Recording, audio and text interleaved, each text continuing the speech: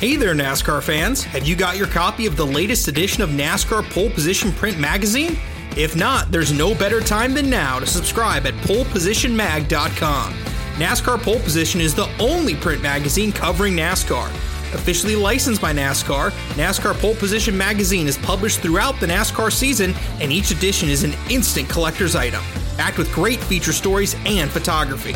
The magazine is even mailed to you in a poly bag for those who love to collect NASCAR memorabilia.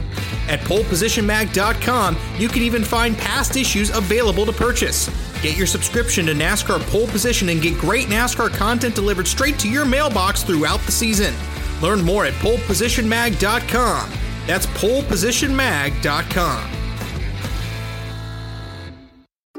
Hey y'all, Rick Houston here, and I want to tell you about my new show, the Moonshine and Motorsports Racing Podcast. I've partnered up with the state of North Carolina Department of Natural and Cultural Resources to help uncover the history behind moonshining mountain boys, professional wheelmen, and the backwoods and city lights of the Tar Heel State. In the first episode, I sat down with Winston Kelley at the NASCAR Hall of Fame for a little behind-the-scenes gossip about Junior Johnson's engineering skills. He's got two things in his hand, pipe wrench and channel lock pliers, and they weren't new. They had been around the block a time or two. Wasn't the first steel they built, I bet? No. I think the pliers had been red before, but paint had worn off. And in the second episode, I talked to a professional hillbilly, a.k.a. Dr. Daniel Pierce of UNC Asheville, to find out the real history of moonshiners and their battles with the revenuers. He wrote about one of his experience of trying to chase down this bootlegger in this souped-up car, and he complained that the government gave him these piece of crap, cheapo cars, and that were really no match, but he thought he was doing pretty good, and then the guy just hits it and just takes off and practically disappear. But then the guy makes a bootleg turn and comes back towards him. And as he said, it was a game of chicken, and I was the chicken. And so he ran off the road. And actually, he was the guy who caught Junior Johnson at his daddy's steel when Junior got tangled up in a barbed wire fence. So check out the Moonshine and Motorsports Racing Podcast, available on YouTube, dailydownforce.com, and all of your favorite podcasting platforms. And be sure to check out my regular show on NASCAR history, the Scene Vault Podcast.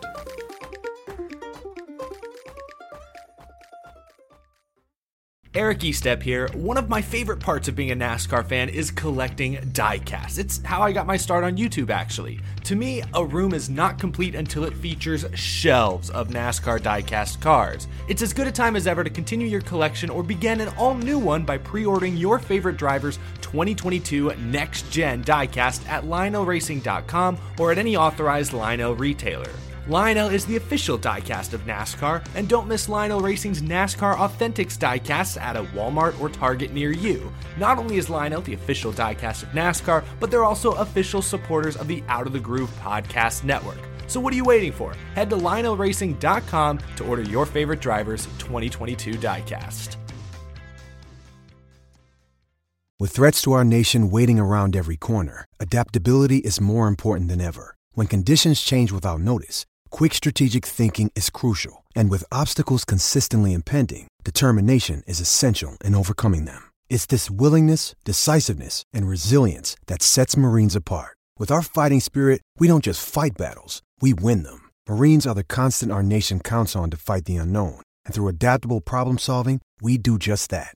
Learn more at Marines.com. Eric Estep here. One of my favorite parts of being a NASCAR fan is collecting diecasts. It's how I got my start on YouTube, actually. To me, a room is not complete until it features shelves of NASCAR diecast cars. It's as good a time as ever to continue your collection or begin an all-new one by pre-ordering your favorite driver's 2022 Next Gen diecast at LionelRacing.com or at any authorized Lionel retailer. Lionel is the official diecast of NASCAR, and don't miss Lionel Racing's NASCAR Authentics diecasts at a Walmart or Target near you. Not only is Lionel the official diecast of NASCAR, but they're also official supporters of the Out of the Groove podcast network. So what are you waiting for? Head to LionelRacing.com to order your favorite driver's 2022 diecast.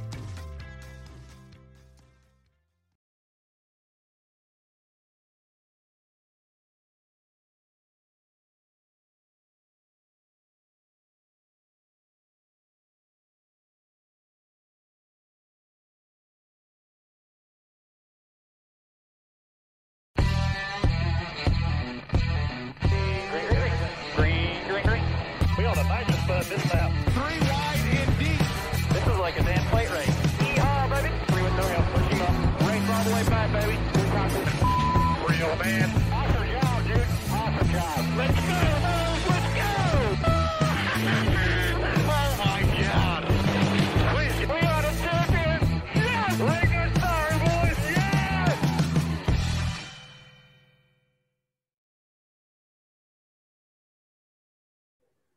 Yep, we're back. All right. We're back. Woo! We're back. Welcome, everybody. Success. To be here. I'm excited. I'm really excited. Already over 200 of you watching. Already got a super chat. Everybody is friggin' pumped right now. Got my new jacket. Got my new shirt. Got everything. Yes, Everything's nice. new. We're ready. So welcome everybody to the 4th season of the NASCAR Weekly Podcast. I just 200 people watching already. Lick that like button. I am Jarrett Lundberg, aka the Iceberg. We got Darian Gilliam back, aka Black Flags Matter. Eric Estep, aka Eric Estep, and Danny B Talks, aka Daniel Baldwin. So I don't know what should we get into first. I want to start off with a fun story, but I don't know which fun story to go off with. We have a lot of stories to go over. We have a whole off season worth of story. I don't know if we'll get to everything from the last 2.5 months, but we're going to get to quite a bit of it. We were talking before the show. We have a very, very full show ahead for you guys. Really exciting. At the very least, we'll get through most of it, I guess. It's been such a dull off season. What are you guys talking about? Yeah, I know. Absolutely nothing to talk about whatsoever. And then we proceed to go into the first of many stories tonight. And the croissants are rolling in the chat already. I see them rolling. If you have left a super chat, we'll hit those at the top of each hour. Well, top of the first hour, as well as at the end of the show as well. So don't worry, we will read them. I have them up here ready to go. Just want to have specific segments for them. So as we have 300 tuning in right now, lick that like button. And, Click the like button. I'm just looking through here. Let's see. I mean, there's stuff about Kyle Larson. There's stuff about Bristol Dirt. There's, little sponsorship news left and right, new teams. I don't really know what to go over. I'm trying to even think, like, chronologically speaking, what was the first big story of the off season? We should have thought this through. I don't know. I don't remember.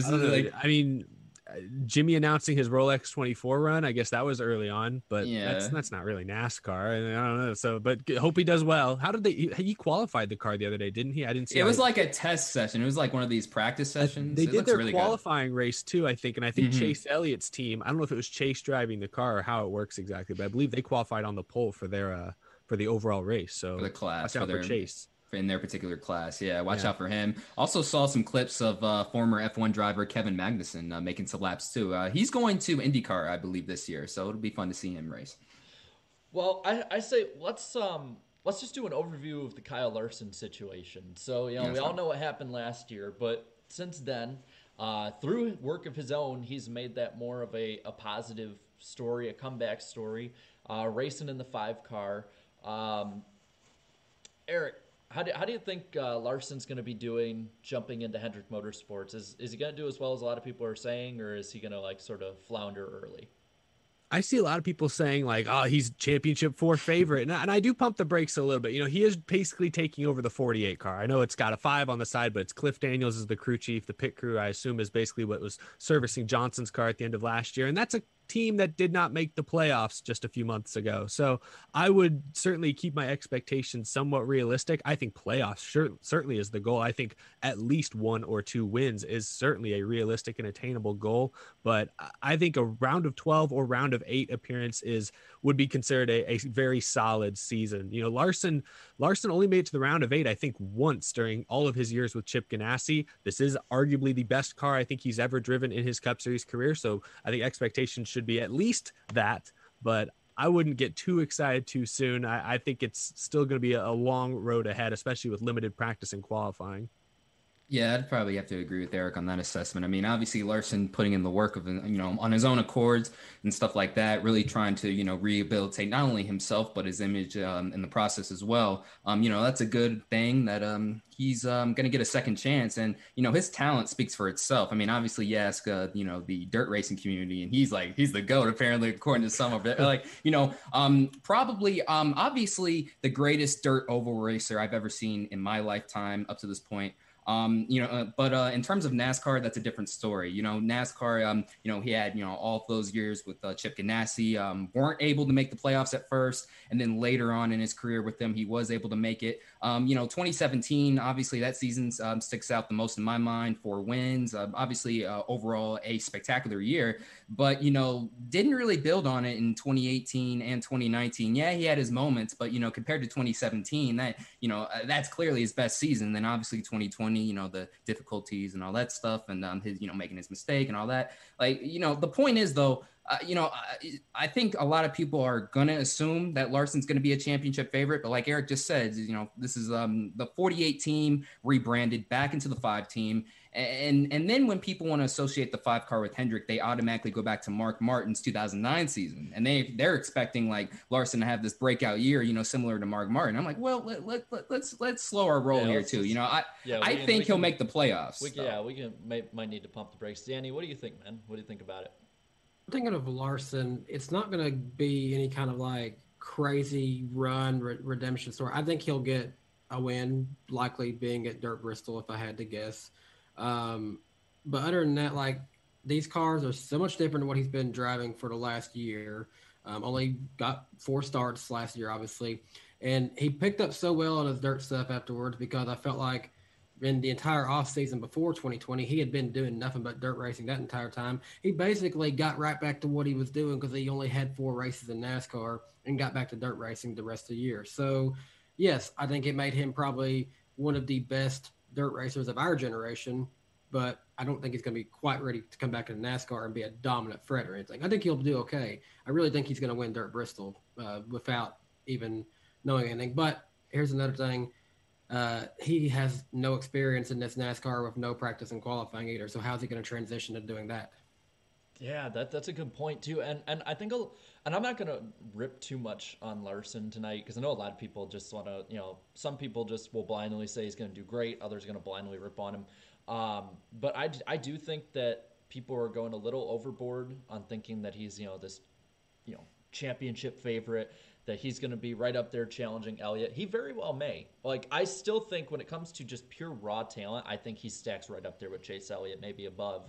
But he, before, what happened, with the whole deal last year, he wasn't that good comparably to the old 750 package that was used in the intermediates. He wasn't that good with the 550 package. And I think people are forgetting that while he ran well, he wasn't up there competing for wins. He wasn't like how he did at Michigan with the higher horsepower. So I think he'll do well with the shorter tracks and the higher horsepower ones. And the ones that kind of rely a lot more, at least in theory, on driver skill. Maybe he'll do well in the road courses. You don't know, but I don't think I think if he hits the round of 12, that will be a successful season. Just have a successful comeback, respectable comeback, and improve as the year goes on. And I think that should be that should be where his goals are, because if you think about it, he's gonna have pretty stiff competition at his own shop. We got the defending champion in Chase Elliott, but then Bowman at the end of last year. Like, if you look at points scored throughout the last 10 races, take away all the playoff points, just look at full points scored through those 10 races, I think Bowman was second or third right behind Elliott. So, it's not like, he's just going to come in there and be the head guy like he was at Ganassi. But as a matter of fact, I really think that this 5 team is really, when you think about it, in sort of a rebuild process at the moment. I mean, Jimmy Johnson just left. He was obviously the leader of that team for so many years. And now you're probably going to have a whole lot more of, new pieces, new pit crew members, that sort of thing, working within that 5 team. So I don't know, I'd say right now, obviously the 9 team's the best team at Hendrick, without a doubt. When it comes to the second and third best teams, that's kind of up for debate. I'd either say, obviously, I'd have to say the 88 and the 24 are without a doubt 40. The second and third best teams. 40, right? 48 now. Yeah, 48. Oh, I'm sorry? 48. Oh, 48. Oh, yeah, 48. Yeah, see, long off season. See, so much has happened. We'll get there. Yeah. But yeah, no. But basically, that 5 team that Larson's in, I just don't think it's as good as some people are making it out to be. I still think that they're going to make the playoffs, though. I really think that all 4 Hendrick cars, all 4 Hendrick cars should make the playoffs this year without a doubt. Which one will be the last to make it in? If you have to ask me right now, I'll say Larson right now. Really? I don't know. I'm going to say Byron. But yeah, Byron losing Knausen. He only made it in last year, kind of thanks to that Daytona performance in the final race. So I'm still unsold on Byron, but I think you're right. Hendrick has a great shot at getting all 4 cars in the playoffs. Yeah, as much as I would like to say that Byron has to be the one to step it up this year, I don't think so, because it's pretty clear he's secure on funding. He's Exalta's guy. Liberty is there for the next couple of years at least. It's got to be Larson who has to step it up. I think Elliott needs to have another dominant year to back up what last year was, and Bowman has to make this the year where he gets more than one win to continue to prove that he deserves his spot there. Yeah, Bowman's definitely got to take that next step this year. What track does he kill? I know. Every time he wins. I'm just saying, I think the cards might play right for Nashville to win in the Ally car at the Ally race. That'd be perfect. That'd be a perfect story. And they have a secure 4-year contract. He ain't killing that one, guys. Let's hope not. I'm with you. I think Bowman's the number one driver at Hendrick on the hot seat because he's on a 1-year deal, and he may not kill Ally, but he wasn't enough for Nationwide to stick around. Let's put it that way, unfortunately. So I think there's a lot of pressure on Bowman to wrap things up with Larson. At the very least, he's coming into this year with a ton of momentum, winning his 2nd straight Chili Bowl Nationals title. We know how much that event means to him, and he was dominant. I mean, he led, I think, all 55 laps of the feature race that ended at like 2 a.m. or however late it was. It always goes late. Bell come close to giving run for his money, but Bell literally drove all he could to the point he flipped his car to try to get him. The 2 to go. He went crazy. Soaring. That was crazy. Yeah. I love looking at the chat, and I'm sorry about this, Eric, but the chat right now is praying that Bowman just wins everything at Texas this year. win the All-Star Please race, win the Texas. Playoff race. Why Texas? Oh, to kill Texas. Come on, Eric. You know what it is. Why Texas? No, wow. And thank you to everybody out there. Lick that like button to the 480 people. It's kind of funny, 480 for Bowman there. For the 480 that are watching right now, lick that like button. Let's get to about 250 likes as we head into the next topic here. And Danny, you mentioned it earlier, and I want to hear your thoughts on it first, since you're literally the closest to this. Bristol dirt developments. I mean, where do you even start with Bristol being just covered in, from what I think is like 71 to 77% clay now? So what I think is interesting, I went back and watched some of the old footage from when Bristol was covered in dirt long time ago. And I realized that on the straightaways, they put so much dirt down that on the wall where it says Bristol Motor Speedway, it literally covered up half of the text. So that's how much dirt that they're approximately going to be putting down there. And they're having to take off the safer barriers to do this. So this is going to be the first NASCAR race running an oval track without safer barriers in a long time. I want to say since 2003, 2004 maybe. Yeah. It's just crazy because for the last 15 years or so, it's been, get every corner of every track covered in safer barriers. That's been the whole initiative, and now they're taking it away. I want to ask you, Danny, as the hometown guy, how do you feel? We talked about this a little bit last year, but it's a new year, a new season. You've had some time to think about it. How do you feel about them putting all that dirt on Bristol? I think the closer we get to it, in fact that I actually have my tickets to go to it, I'm happy. I can't wait to experience this. And I'm either watching the best race at Bristol ever or the biggest crap show at Bristol ever. You can't lose. I'm looking forward to whatever I'm going to see there.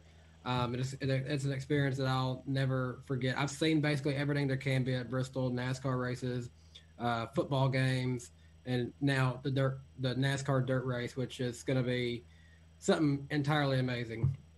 I'm really interested. They're running 250 laps, so I'm interested how slow are these lap times going to be, how many cautions is there obviously going to be, and is the winner going to even have an inch of his car that's not damaged? That's a good question you bring it up about the lap times, because a pole lap at Bristol Motor Speedway is 15 seconds? 15 seconds, yeah. So, with the dirt, obviously they're going to be a whole lot slower. They're going to be drifting a whole lot more in the corners. 25 maybe? 26? I'm thinking a 23-second lap is going to be a fast time. So yeah, what will it around be there. For Kyle Larson? 19 seconds. He'll hit the pole speed. Yeah. 21.0, right up against the wall. Yeah, something like that. Eric, I've noticed you've been like one of the most vocal people on YouTube actually against Bristol Dirt. Not even against, but just hesitant on it. A little bit. My thing is Bristol's my favorite track. Normal Bristol is my favorite track on the schedule. I understand why NASCAR and Fox wanted to put on this dirt race. I mean, it's something different. That spring race, as exciting as those races consistently have been. I mean, last year's race with that finish between Elliott, Logano, and Keselowski was fantastic. People aren't showing up to that race, pandemic or no pandemic. It's not selling tickets. It's not getting the buzz it once drew in. So I'm okay with them experimenting with it, but it's just. It's unnatural. You know what I'm saying? Like we've already talked about, they're having to remove the safer barriers. This is the first time they put dirt on this track since they added the progressive banking. You know, there's just so many concerns. A lot of people this week are talking about, you know, the 250 laps plus the 150 the trucks are running the day before. Like that's a lot of laps for big, heavy cars to be turning around this space. Like just what are the track conditions really going to look like? Because this is not something that has really been attempted. And that's the only thing that has me concerned, because NASCAR is supposed to be the premier motorsport in America. And you don't want it to look like a joke if you can avoid it. You don't want this to look like an obvious, like desperate gimmick. You know, you want this to look like a real solid race with, you know, moves being made, purposely moves being made, and the best drivers running up front, and not constant spins and carnage and even safety issues with the track. So there's a lot of things I'm afraid could go wrong. I overall think it will be fine. I mean, when trucks went to Eldora 7-8 years ago for the first time, it went fine. There were no obvious issues. There've never been any real issues at Eldora, but Bristol's just a different animal. It's not a natural dirt track, so I'm worried things could go wrong. I still think it's going to be a race where we see something that we just never see. It's going to set like the record in the modern era for like fewest cars on the lead lap at the end, most cautions perhaps. I feel like we're going to see one of those types of records, and it may not be a great record that NASCAR is hoping to set this year, but I'm just a little hesitant. I'm cautiously optimistic. That's how the biggest problem that I have is that no matter what happens, they're going to have to do this again next year because of the fact that we're still dealing with COVID, and we can't have a full capacity crowd for this to really test what kind of draw this is. It's sold out, but that's under COVID terms where it might be 30,000 tickets that they sold. So they're going to have to do this again at some point to test how popular really is this. Because the thing, I went back and watched a lot of my old vlogs this last few spring races before COVID, 2019 and 2018. The crowds at that race looked horrible. It was worse looking than the All-Star race with COVID policies in place. So that tells you something was wrong with the spring day as far as fans are concerned. They had to make some kind of a change, but we're in this crappy situation where we can't tell for sure what kind of a difference this truly makes. You know, the one thing I'm concerned about, just one more thing to add, is that, you know, with Eldora, you know, at first, you know, NASCAR marketed it as, you know, this marquee event. Yes, it's the truck series, you know, one of the top 3 divisions. It's not Cup, but like, hey, we're racing on dirt, trucks, Eldora. This is awesome. But then over time, they just got lazy with it. They didn't really market it, you know, well, and it was never on Fox. And I thought that was a huge missed opportunity for, you know, to have the Eldora races on that. And then sometimes, you know, I'm not going to lie, sometimes the races were pretty dull, not going to lie. Like I think either 2018 or 2019 had to be like one of the most boring Eldora races I've ever seen in trucks. So my main concern is not the overall product for the Bristol Dirt Race, but like, you know, if it is a success, then will NASCAR keep marketing this well? Will the track keep marketing this well as a marquee event, or will this just be a flash in the pan, sort of like Eldora was in the truck series? We'll find out. So I want to bring this up. It's 250 laps, correct? Yes. So the record for cautions in a race, I think, was set in the 2005 Coke 600, and that was 22. And I remember that race because it was like 6 hours long. I watched the whole thing. Yeah, 7-year-old me watched the whole thing and was disappointed when Johnson beat Labonte. But for a 250-lap race at Bristol, to match 22 cautions would mean that we would have to have a caution on average every 11 and a half laps. We can do it. I don't know. Crazier things have happened. Nah, I don't know. I don't know if like the caution record will be broken. It have to be but less some than record that will because be some of broken. those would be caution laps, don't Yeah. it? So it'd be more like every Yeah. 7 or 8 laps, probably. But you got to imagine there's going to be a lot of the crashes we see are going to be people backing it into the wall because they're going to overspin. I just, Yeah. like, how's NASCAR going to officiate that? If like, I hate to say, I was about to say Timmy Hill. Let's not say Timmy Hill. I don't want to make the chat angry. If Quinn Half spins out from 35th place and doesn't That's hit better. it, just lazy spins out. Like, is NASCAR going to throw the caution for that? Yeah, Because we might see a lot of that. That's going to be a weird way to officiate. They're gonna have to. The dirt tracks I've been to, especially where I grew up at Tazewell Speedway, is a very similar track. It's got 30 degrees of banking. A lot of guys do spin out at that track. So they're going to have to put a caution because the thing is, when you spin out, especially if you spin out in that high banking, where you're already in dirt, there's not a lot of grip as it is. You're going to have trouble getting back onto the track. So if you spin out, yes, caution's coming out for that. And another question I have too is how, like, we have not heard anything really about how the cars are going to be set up for that race. I think you have to take the splitter off, to be honest. Oh yeah. Or You got to at take the least splitter off. Yeah. It's going to dig into the dirt. Yeah, or jack the nose up like insanely. Like it was at Martinsville for a long time. Right. I say, in my opinion, I think for this one they should just put a valence on it. Just that if it slams into the ground, it'll bend up, but it won't absolutely destroy the car. Because I think if they put a splitter on it, you're gonna see like a divot in the dirt. Someone goes in at the wrong angle, and all of a sudden, just out of nowhere, their car just basically crumples, like somebody snapped it like that, like like Thanos snap on it. Like I would say, what do they do at like the ARCA races where they ran on dirt? But then again, they run ARCA on more of a flat dirt track. This is a very high bank dirt track. And then I had this conversation with the guys from For the Lead podcast about this the other night. What happens, because it's at the end of March, what happens if it just rains all weekend? And it's just I was about to ask that. Yeah. Living in Tennessee, it is possible. Yeah. And the thing is, it could rain like the day before and ruin the race. You know what I'm saying? Like I've tried to go to a dirt race. For the first time I tried to go to a dirt race, it like rained a little bit like the day before. I woke up the next morning expecting the race to happen. Weather was perfect. Nope, mud. World of Outlaws, right? Wasn't it World of Outlaws? I don't know how if the Cup cars, because they're completely different cars, if the conditions, if they're a little more lenient with the conditions, I have no idea. But I just know, like, I mean, we mentioned the Chili Bowl earlier. That was an indoor race that took 2 hours plus in between events to prepare the track. So they're particular about how these tracks are set up. That's all I can say. I will say one last thing is that just because of like the loudness of his complaining about it, I would love if a Stuart Haas car won and Tony Stewart was the owner in victory lane. Yeah, like here's your trophy. Like, yeah. Do you think he'll go to the race, or do you think he'll just quietly not show up out of protest? Because owners don't go to every race. Yeah, it wouldn't surprise me if he doesn't show up. That wouldn't surprise me. Actually, you might see Jack Roush. He goes to a lot of races. Penske doesn't go to every race. Well, it's like Tony Stewart is like in the half of owners that is not in the at-risk category, so he can go to the race safely. Yeah. So like I think that is a fair question. But I think if he does anything, he'd just stay on the spotter stand. He'd probably like sit there in disgust looking down. Like, oh, what is this? This is Bristol dirt. Ugh. So going to the next, I do low-key wish I could see how he would do running in this race if he was Oh, come back. he'd be amazing. I Yeah, think he'd be amazing. Yeah, Can him he and run the Larson. truck race? Can we get him in a truck? Yeah. yeah, he doesn't own Bristol. Yeah, amazing.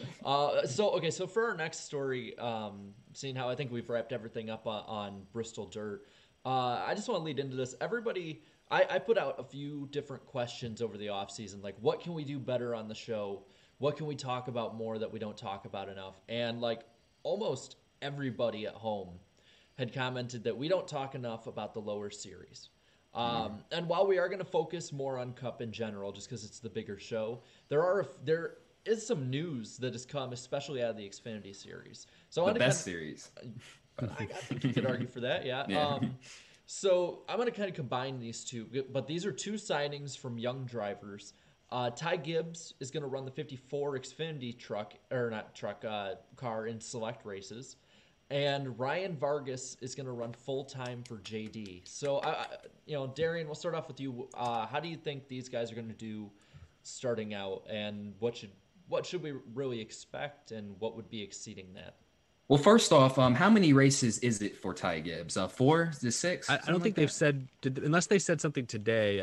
As of yesterday it was just the Daytona road course for sure, and then maybe a few others later in the year. I mean, because Ty Gibbs' talent in the lower series speaks for itself. I mean, whenever he runs ARCA or K&N, I mean, he wins in everything he jumps in. Now, to an extent, he is in, obviously the best equipment in these series. So it's you have to perform, and he's doing just that. So obviously, some select runs in the you said the Xfinity series, right? Like he's going to be okay. So some select runs in the Xfinity series were to be expected. So I'm not expecting him to light the world on fire right away. Just let him get his feet wet in his first select season in the Xfinity series.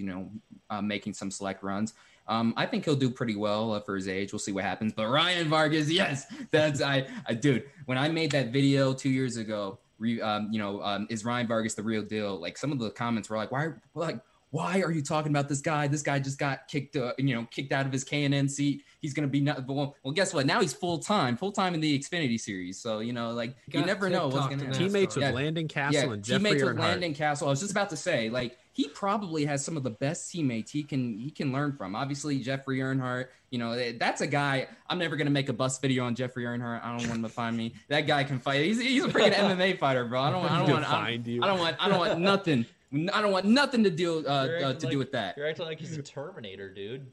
Did you not see his left and right hooks? Oh my goodness! Two guys in the Xfinity garage you don't want to fight: Jeffrey Earnhardt and Noah Gragson. Yeah, for real. Oh my goodness! But then Landon Castle, that's another story. Landon Castle getting the full-time seat. So Vargas has a lot of drivers to learn from. As far as his expectations are concerned, I know obviously people are like, oh yeah, he's gonna make the playoffs, blah blah. Well, his first full-time season, let's just see how the first 9 to 12 races go, and then I think we can start getting into the talks of can you make the playoffs or not and all that stuff. And also one last question: has TikTok signed full-time with or no? As of now, they're not back. Okay. Might change. Danny, what do you think about these two signings? I'm happy for it. There's a lot of more signings out there that's happening. Obviously, Ryan, I'm very happy and proud of him. He's been putting a lot of work in, and now it's clearly paying off. So I'm happy for him. And, something else that we haven't talked about yet, happy to see that Ty Dillon is getting some opportunities, and a good opportunity at that, to also be driving at 54 along with Ty Gibbs. I was gonna kind of go into that. Eric, what do you think about that, man? Yeah, I think what Joe Gibbs is doing with the 54 is pretty cool. They're kind of treating it as their star car. They got, Kyle Busch will make his handful of starts. Hamlin and even Truex, I think, are going to make some starts. They announced today. Oh, it's pretty random, but I like Ty Gibbs a lot. And people always ask me who I think one of the most not underrated, but what drivers in ARCA and K&N I'm watching out for. And people write Ty Gibbs off, I feel like, because he's a Gibbs. I think he's got that ride just because of granddaddy's money. And I mean, sure, being the grandson of Joe Gibbs doesn't hurt at all. But he won 6 out of 16 ARCA races he raced in last year at 17 years old. So he can obviously drive. I think watching him and Sam Mayer, who's going to run the second half of the Xfinity schedule next year, the races they're in together, and really maybe not so much next year because they'll both be part-time, but maybe 2022 or 2023. I think those two guys are going to be really fun to watch because they're about the same age, and I think they're both really talented. You guys already hit it on Vargas. We all love Ryan Vargas here. Dude works extremely hard to get these opportunities, so really, really happy for him. Ty Dillon, I think it's cool that he's going to be sticking around. We really weren't sure if his NASCAR career was over after Germain shut down. So we know he's running at least going to try to run the Daytona 500. And we'll see where it goes from there. And then we haven't talked about yet, but my boy Jordan Anderson as well, bringing his truck series operation into the NASCAR Xfinity series full time. Really happy for him. He's working with RCR, going to be getting some of their slightly older cars, but he's going to be getting their engines as well. So I know he has his sights set on some top 20 and top 15 runs this year. So the Xfinity series is getting a little bit, they've reloaded. Last year, I felt like while the Xfinity series was super duper fun, it was probably the least competitive of the three main series. I think this year they've stepped up their game quite a bit with Daniel Hemrick in the 18 and Jeb Burton at Colleague. Allmendinger's coming back. He's running full-time, right, for Colleague? That's pretty wild as well. So the Xfinity series is going to be crazy. Yeah, I forgot that he's running full-time in Xfinity series now. You got him, Justin Haley. Do they have another car that's full-time, or is there one that's part-time? Jeb Burton. Yeah, that's right. So they've got 3 full-time cars now, plus Allmendinger, I think, is going to be I think he's going to be running the Daytona road course for Kaulig in the Cup Series. Mm-hmm. That's cool too. Now, on what you were saying of Jordan Anderson, if I was listening to your Out of the Groove interview of him, and it sounded to me like you said he's got an RCR alliance in a way. Basically, he gets like a car from last year, but that is a serious step up actually from what I understood he had in the truck series, because it sounded like he was getting trucks from Turner. That team hasn't been around in years. No. Brad Keselowski Racing, that team hadn't been around in years. He was getting much older equipment that hadn't been up to speed in a long time, where now I feel like it's a step in the right direction. Essentially, and this is something else we haven't talked about, Ryan Sieg, his team has went over to Ford. Essentially, that deal that Ryan Sieg had, and he was pretty competitive, is kind of what Jordan Anderson has now, if I'm reading that all correctly.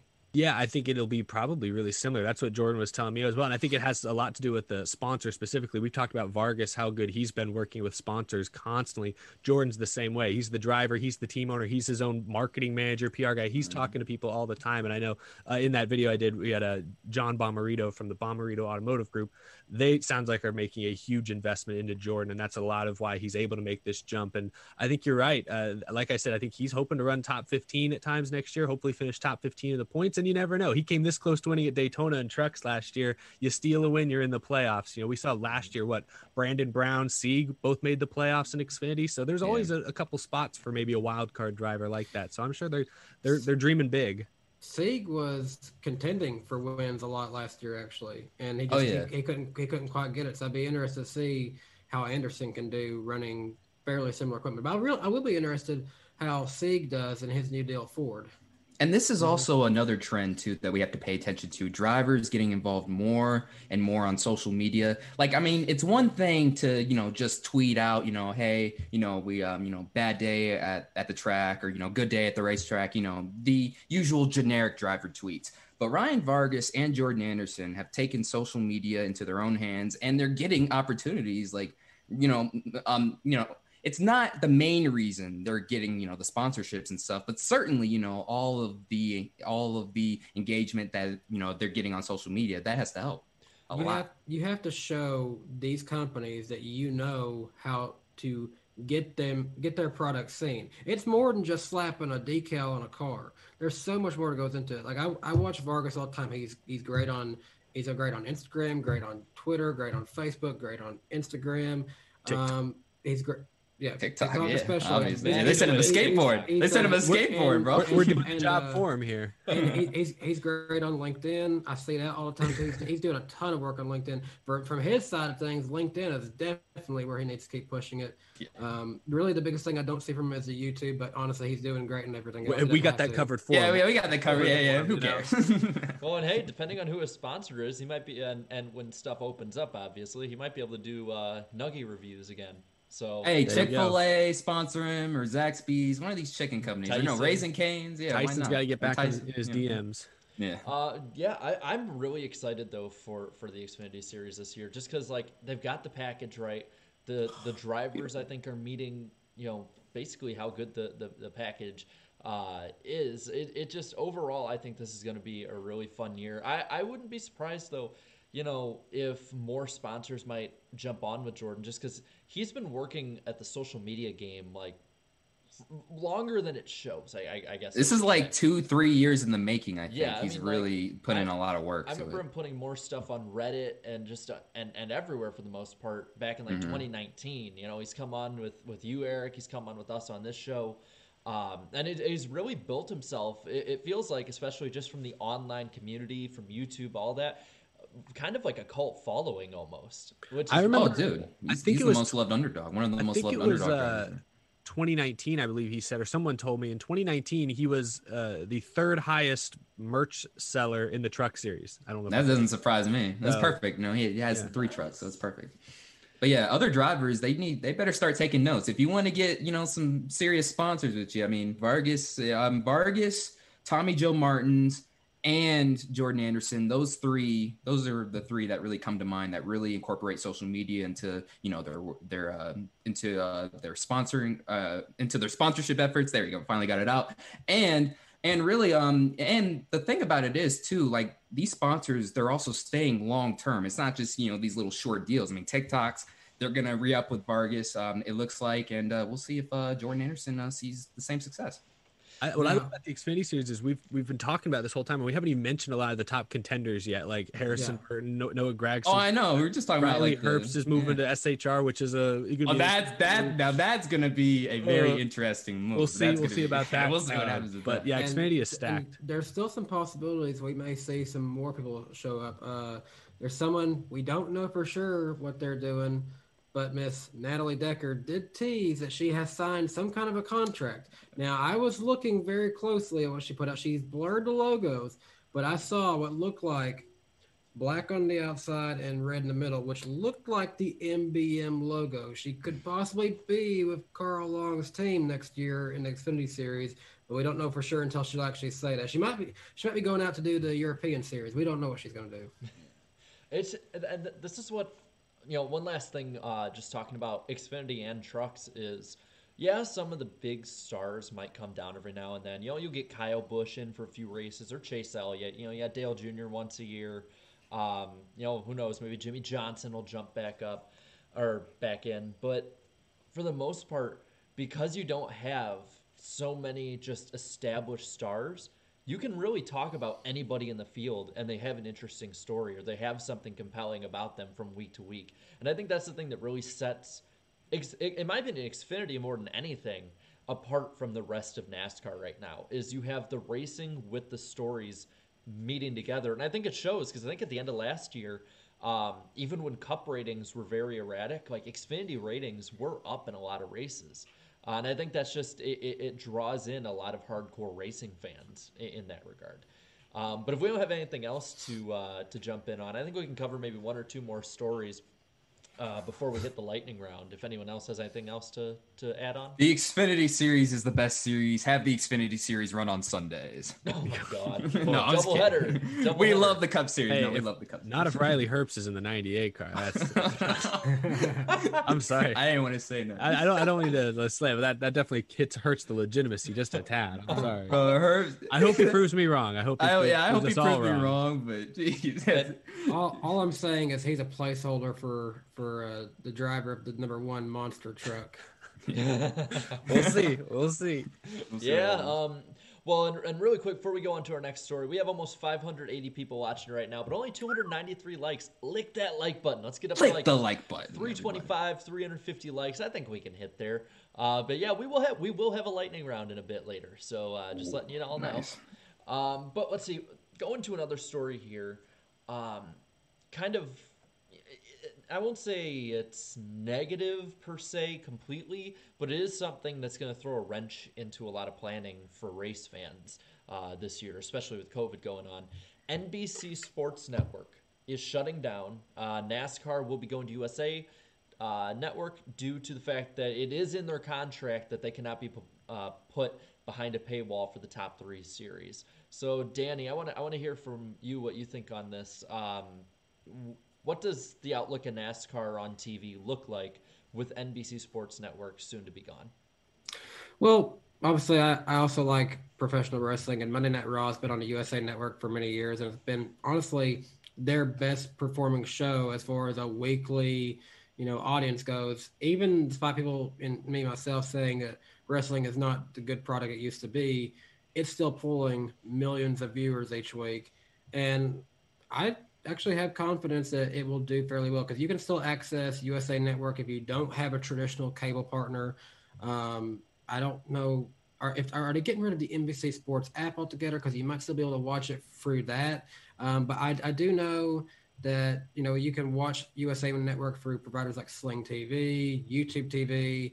You can still access it for people like that too. So I think they'll still get their good audience, as long as people don't act like they did in 2013. When it's like, I don't have FS1, I can't watch it. Who's crying? Yeah, like, I don't have FS1. All this stuff. I mean, I think it'll do okay. Yeah. I think the races themselves, I think it's really going to be just Cup and Xfinity Series races are the only ones that were usually on NBCSN. Those moving to USA Network, for the reasons you're talking about, Danny, I think maybe not at first, because I think those first couple races fans will tune into NBCSN and then realize, NBCSN doesn't exist, or there's no racing on it or something. And they'll be confused, and they won't know to look for USA. They just won't have heard the news. That just is how it is. But I think once fans start to figure it out, like you said, USA Network actually has, I think it was something like 87 million. They reach about 87 million households. That's a lot of households. NBCSN reaches like 79 million. So they have a slight edge there. That could be good for NASCAR, for the Cup races and the Xfinity Series race broadcast specifically. My concern is this is where NASCAR and other motorsports may lose shows like NASCAR America, or the Dale Jr. Download may not end up on TV anymore, maybe exclusively, on podcasts and YouTube stuff. Yeah. Because, now USA Network's got it. They used to fill a lot of empty space on NBCSN that USA Network does not have. So that's what I'm afraid we might be losing. Now, some of those shows may go to Peacock. They didn't say you can't put NASCAR America behind a paywall. Maybe that's part of Peacock Premium, or it'll be free on Peacock.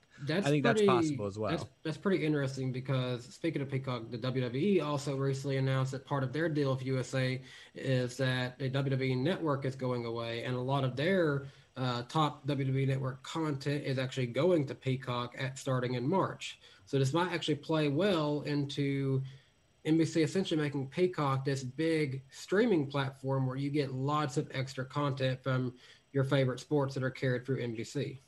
At the same time, though, and I did not quote this, but I will definitely requote this and say it.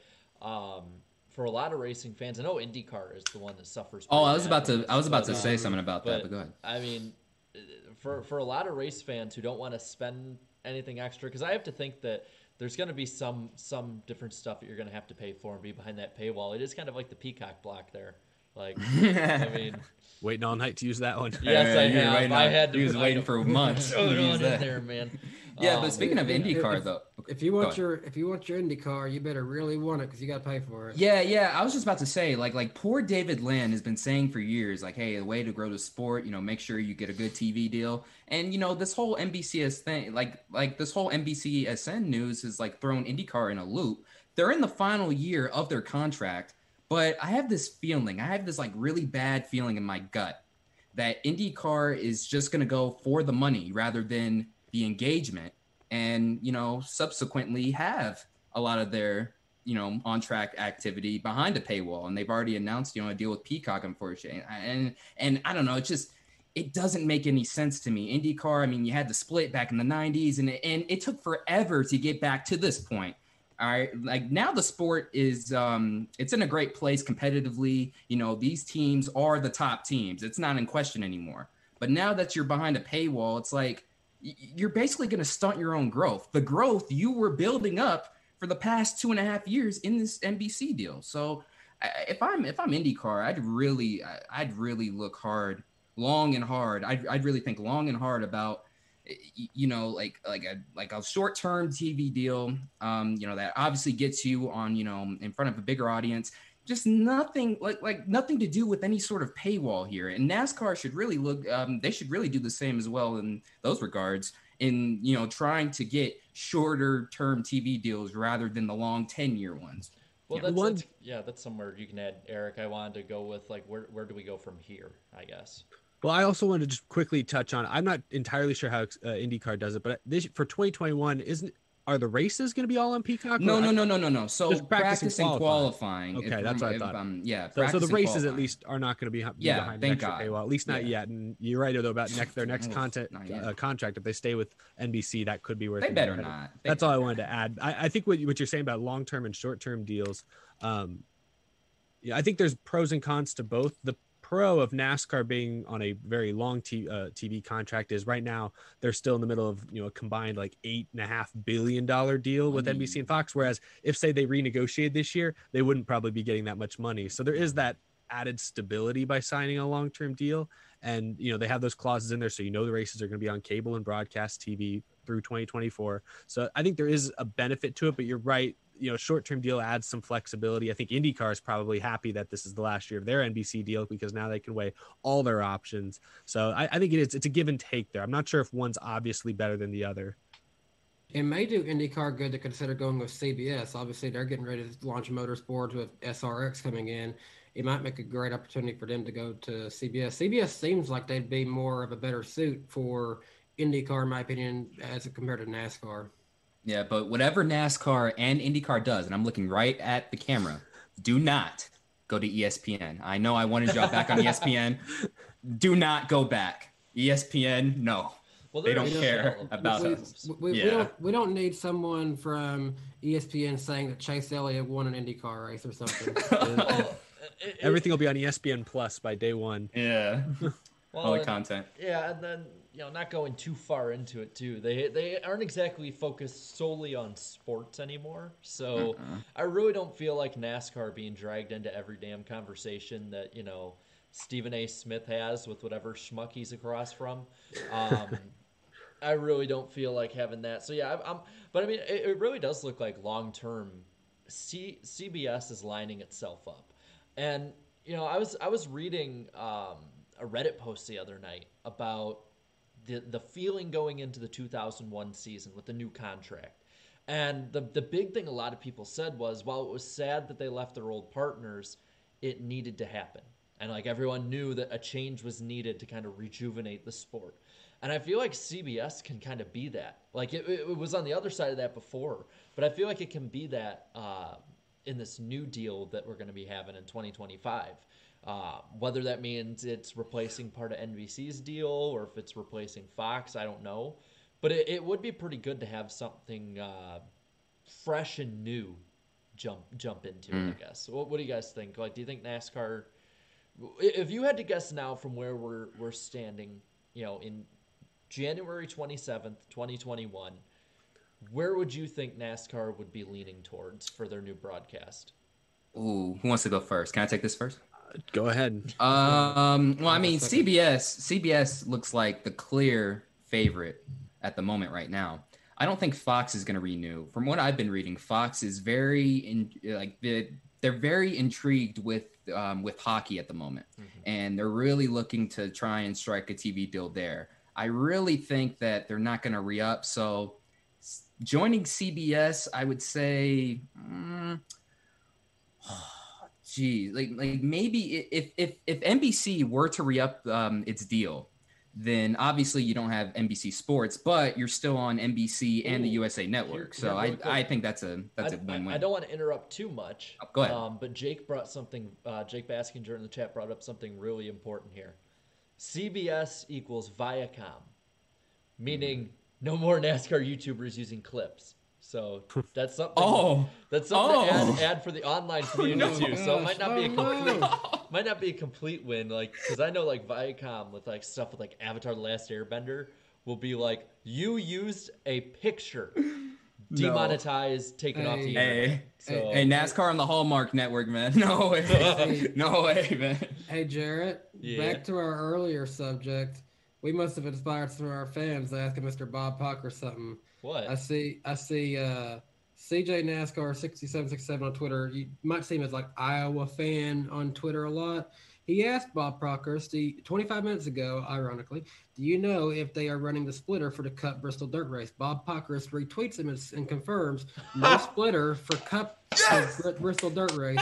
Teams can run some extra bars of support on right side. Screens allowed on various ducts. Solid magnetic steel plate option in front of exhaust pipes. 18-inch by 6-inch debris deflector allowed on hood. Deck lid hinges can be reinforced. So these will be some crazy-looking cars. He just tweeted the whole encyclopedia of NASCAR. Dude, I know. It was hard to keep up. Bob Hawkers, my goodness. That's funny. Well, you know what? To Iowa racing fan, Iowa fan through thick and thin on Twitter. Thank you very much. Thank you for fact checking us. I love when the chat fact checks us, just because then it's like we're held accountable. Thank you. That's pretty cool. No splitter. Yeah. Yes. Thankfully. Team no splitter. But yeah, no, I don't know about CBS now. Now that you bring up the Viacom stuff, I didn't know that. I was like, I don't want it. I just think it's still so far ahead of time. Think about where NASCAR was in 2017. So maybe they'll change up their things. I think everyone's right. I think I even saw a tweet from I can't remember now who it was. It was was it Pete Pistone? I think it was him. I can't remember now who it was specifically, but it was a well-known motorsports writer who even said that from what he'd heard, the industry is talking about CBS making a big play in the motorsports world, not specifically to NASCAR or IndyCar or anything like that, but by signing on with the SRX and trying They've that out already this been summer. involved for years, though. That's the thing that people because I've had CBS Network at my parents' house for years. And they would show Supercross, the Lucas Oil dirt racing, somebody just pulled off the Australian V8 series. They have a plethora of motorsports already on their CBS Sports Network. But CBS Sports Network, I don't know how many households it's in, but I'm assuming nowhere near million. So okay, about I mean 2/3 of what NBC Sports Network is in, right? And just under 2/3 of what USA is yeah. in. Right. So it's a if you sign no matter what. Yeah, exactly. So it's a downgrade. So my thing is to sort of, compromise with that downgrade. A lot of these races need to be on CBS to really, to get my attention to say hey, this is this was a good deal that, they re-upped with them and all that stuff. But I don't know. We'll see what happens. But yeah, definitely if CBS is a major player, like they're saying on Twitter, a lot of these races need to be on CBS. Please, they have to be. I just think things could change enough between now and 4 years from now that people don't want to, some people at least don't want to talk about streaming becoming the primary way to view NASCAR Cup races. But I wonder how fast things may change in the next 3 or 4 years. A streaming deal with an Amazon or something like that could become as lucrative or very close to as lucrative as your traditional big TV contract with, a CBS or a Fox or an NBC, which I don't know how realistic that is. I still think that that's maybe more than 4 years away, but I think it's still something to consider. And if it does happen, I don't think that would be necessarily the worst thing ever either. I think that's certainly something that should be at least explored. I'll bet NASCAR will, they're probably not negotiating anything yet, but in the next couple of years, they will explore Twitch, Amazon, et cetera, maybe YouTube. Oh my gosh. What if our channels become the official, platforms for NASCAR races like that? I'm just saying, get crazy. Wild things could happen. I hate to keep coming back to this Bristol dirt stuff, but it's really good stuff Bob's putting out right now. They're using the 750 horsepower package, but he says the spoiler is to be determined. Oh, we're going to change up the spoiler. We're going to get that giant-ass spoiler? Yeah, we're going to get the giant. Bring the wing back. Bring the COT wing, yeah, for just this one race. Bring the ears back to the spoilers. Yeah, give them sprint car wings. No spoilers. Screw it. No spoilers. Have you ever seen those crazy late models where they put a giant thing of plexiglass? Yeah, it's huge. I'm like, what is this? But and real quick, I think unless we have anything else to add to the broadcasting, if anyone else has anything, let me know. One more thing. NASCAR on CNN, NASCAR on BET, NASCAR on the Food Network, NASCAR just everywhere. All right. Take away you can get. No, I was kidding. We'll hit that really quick. So right now we have a concurrent viewership of 601 and only 367 likes. So click that like button. We got one. Yeah, click the like button. I think we can get one more story in before we hop on into the lightning round. So I'm going to try and actually look for a story that's not too. Actually, this can fit right into broadcasting. Bleacher Report has been reporting that based on what they've been told, the 2021 Olympic Games are more than likely to be canceled. What does this mean for NASCAR with their broadcasting, seeing how NBC covers all of the Olympics? I would say they're not going to change the schedule just for that. Honestly, I think they'll just enjoy the break. Yeah, I think they'll probably just more iRacing already, folks. Yeah, more iRacing. Yeah, more iRacing. If anything happens, they might add some pro invitational races, which is coming back. We haven't talked about that yet. Yeah, we'll get that in the second half. Yeah, we'll talk about that. I mean, we could talk about it right now if we don't have much to add in. This really won't take long to talk about. Honestly. Yeah, why not? So, per Adam Stern, iRacing plans 10 events for the Pro Invitational Series with the professional drivers. Sadly, what day is it, Jarrett? Wednesday nights, because for some reason everyone wants this damn night. We were ahead of the curve. Wednesday nights popping, man. Yeah, it's ours. Get away. No, it always has something to do with a video game too, whether it's Heat. I'm gonna be honest. I enjoyed a Pro Invitational Series and board and other kind of sim racing events. So Honestly, I'm gonna have it on my TV right in front of me, muted, just so I know who wins. So yeah, we'll keep up. We'll keep you up to date on the races. So I'll go over where the races will be and everything. But I have to admit, iRacing for me has reached a point of oversaturation. It's just gotten to the point. There's so much content. It's everywhere, and it's so hard to find legitimately really good races. You got the Coca-Cola series, and that's really, really good. But I mean, the whole draw for the Pro Invitational was that it was something going on during the COVID lockdowns. At this point, for all we know, by June, we could be opening up more, and there could be some places that return to relative, not complete, but relative normal compared to where we are now. If I'm able to go out and do something, if I'm not doing this show, which I will be, just want to let everyone know that now before the rumor mill starts up. I wouldn't want to really spend, a weeknight when I could be doing something in the summer watching iRacing. So, they got March 24th at Bristol Dirt. So that pretty much They're starting with Bristol Dirt. Remember how horrible Bristol asphalt was? Yeah, that's not going to be good. Terrible way to start. What are they thinking? And honestly, that track doesn't exist in iRacing yet. So just like the North Wilkesboro thing, these guys might be the very first people who get to use it. Yeah, and then won't get a whole lot of practice on Talladega, April 21st, May 5th at Darlington, COTA, May 19th, to be decided or determined or whatever you want to fill into that mark, June 2nd, all on FS1. The first week is 8 to 9:30 Eastern Time.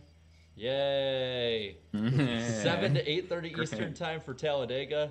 Better. Yeah, better, I guess. Darlington, 8 to 9:30. Yeah. Oh, wow. COTA 7 to 8:30. All right. Oh, you're getting there. You're getting warmer. And then to be determined 8 to 9:30. Hey. Oh my god. Why is it always our time slot? Speedway. It's always our time slot that gets messed with. Mess with someone else's time slot. Yeah. Hey, at least it's like once a month usually. Yeah, at least it's not. I mean, personally, I like it. You know what I mean? I really loved it a lot when during when COVID first started. But now to what Jarrett said, yeah, I do feel to some extent it is oversaturated. But I don't know. It's if it's on TV, if I'm not doing anything, yeah, I'd definitely, watch some of it or all of it for sure. But, obviously the show takes preference, so I'll be here. If this gets more than 400,000 viewers, average, I think they should be happy with that. Yeah, getting around 1 million before. Yeah. If it gets around 400, 500,000, that's a W. Just take the win. Yeah, take the victory. I think what you're getting at earlier, Jared, is accurate. And it's one of the things I feel a little bit personally, and I think other fans will feel even more strongly as the year goes on. But you're right. The main reason they're bringing the Pro Invitational back is to appease Fox and NBC not being able to show practice and qualifying as frequently. This gives them a new broadcast that they can sell ads for, so they're happy with it. But come June, July, August, September, and they're still doing these, and the country, hopefully, fingers crossed, looks very different than it does right now, hopefully in a good way.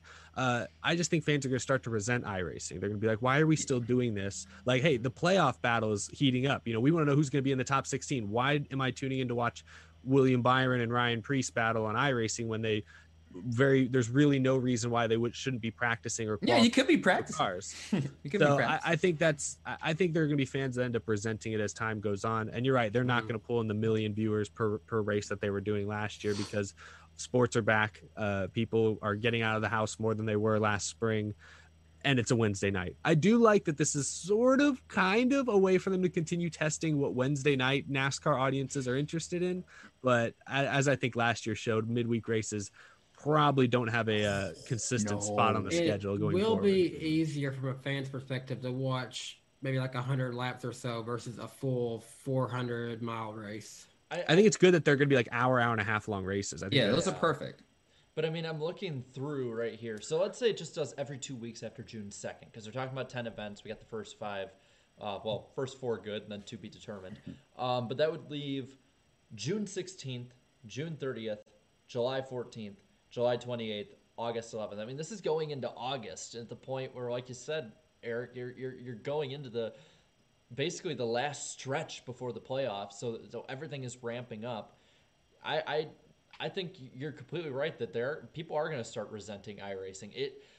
As much as somebody our age might like to do iRacing events or race on iRacing, it still is a very niche audience in NASCAR. Yeah, it's pretty much just a teens to maybe late 30s, early 40s kind of audience. Your older audience isn't going to care about it that much. Yeah, so, I mean, it might have some returns with younger audiences, but I don't know if to sacrifice qualifying and practice, which again isn't going to bring in. I don't think that'll ever bring in new audiences. I've never heard somebody go, I turned on Fox Sports 2 one day to watch qualifying Indianapolis practice, and I was just like, man, I'm hooked.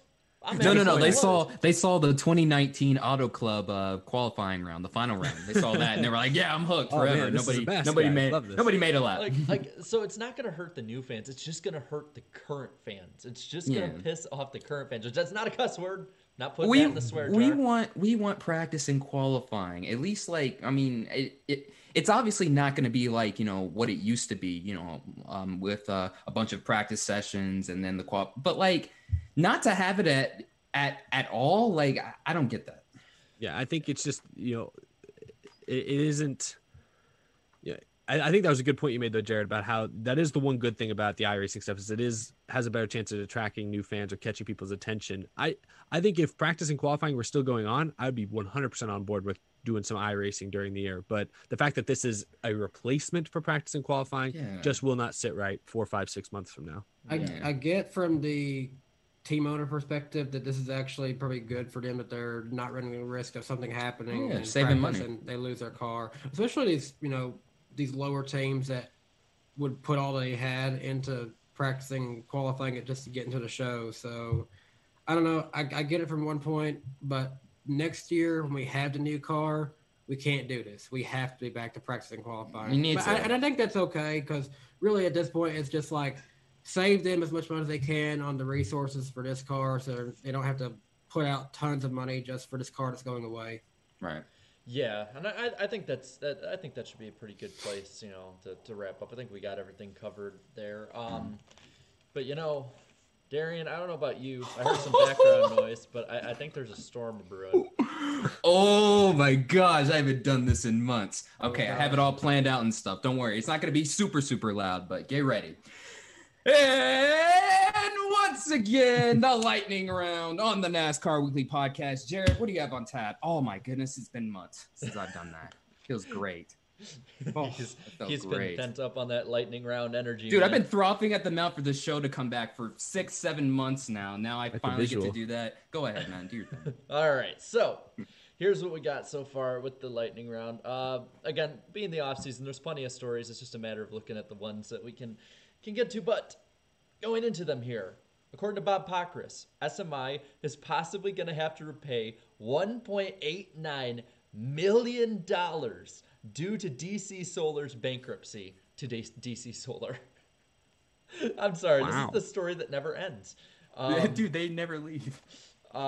And the sad thing is the relationship was mostly with Darian's track, Las Vegas, who never host any fans. That's why I'm laughing. They could never host any fans to pay this. Dude, there's a ton of DC solar panels still out there, I think. That's another thing about that I was going to get to here is that we still don't know if Las Vegas is going to have fans. Now, I find this to be complete hypocrisy, seeing how, the casinos were allowed to open at the peak of everything going on before we had all the knowledge of the Rona. But you go off Sislak or whatever your name is. That's his name, right, Darian? Yeah, that douchebag. I don't like him. Hey. Sorry. Yeah, I can't cuss. He's a dip. That's not a cuss word, is it? He's a dip. How about that? Yeah, dip. There you go. Moving on. Concord Speedway. See, I'm not afraid to make politicians pissed off. Concord Speedway is officially torn down. Oh yeah, they do. Every one of them watching is from Congress, man.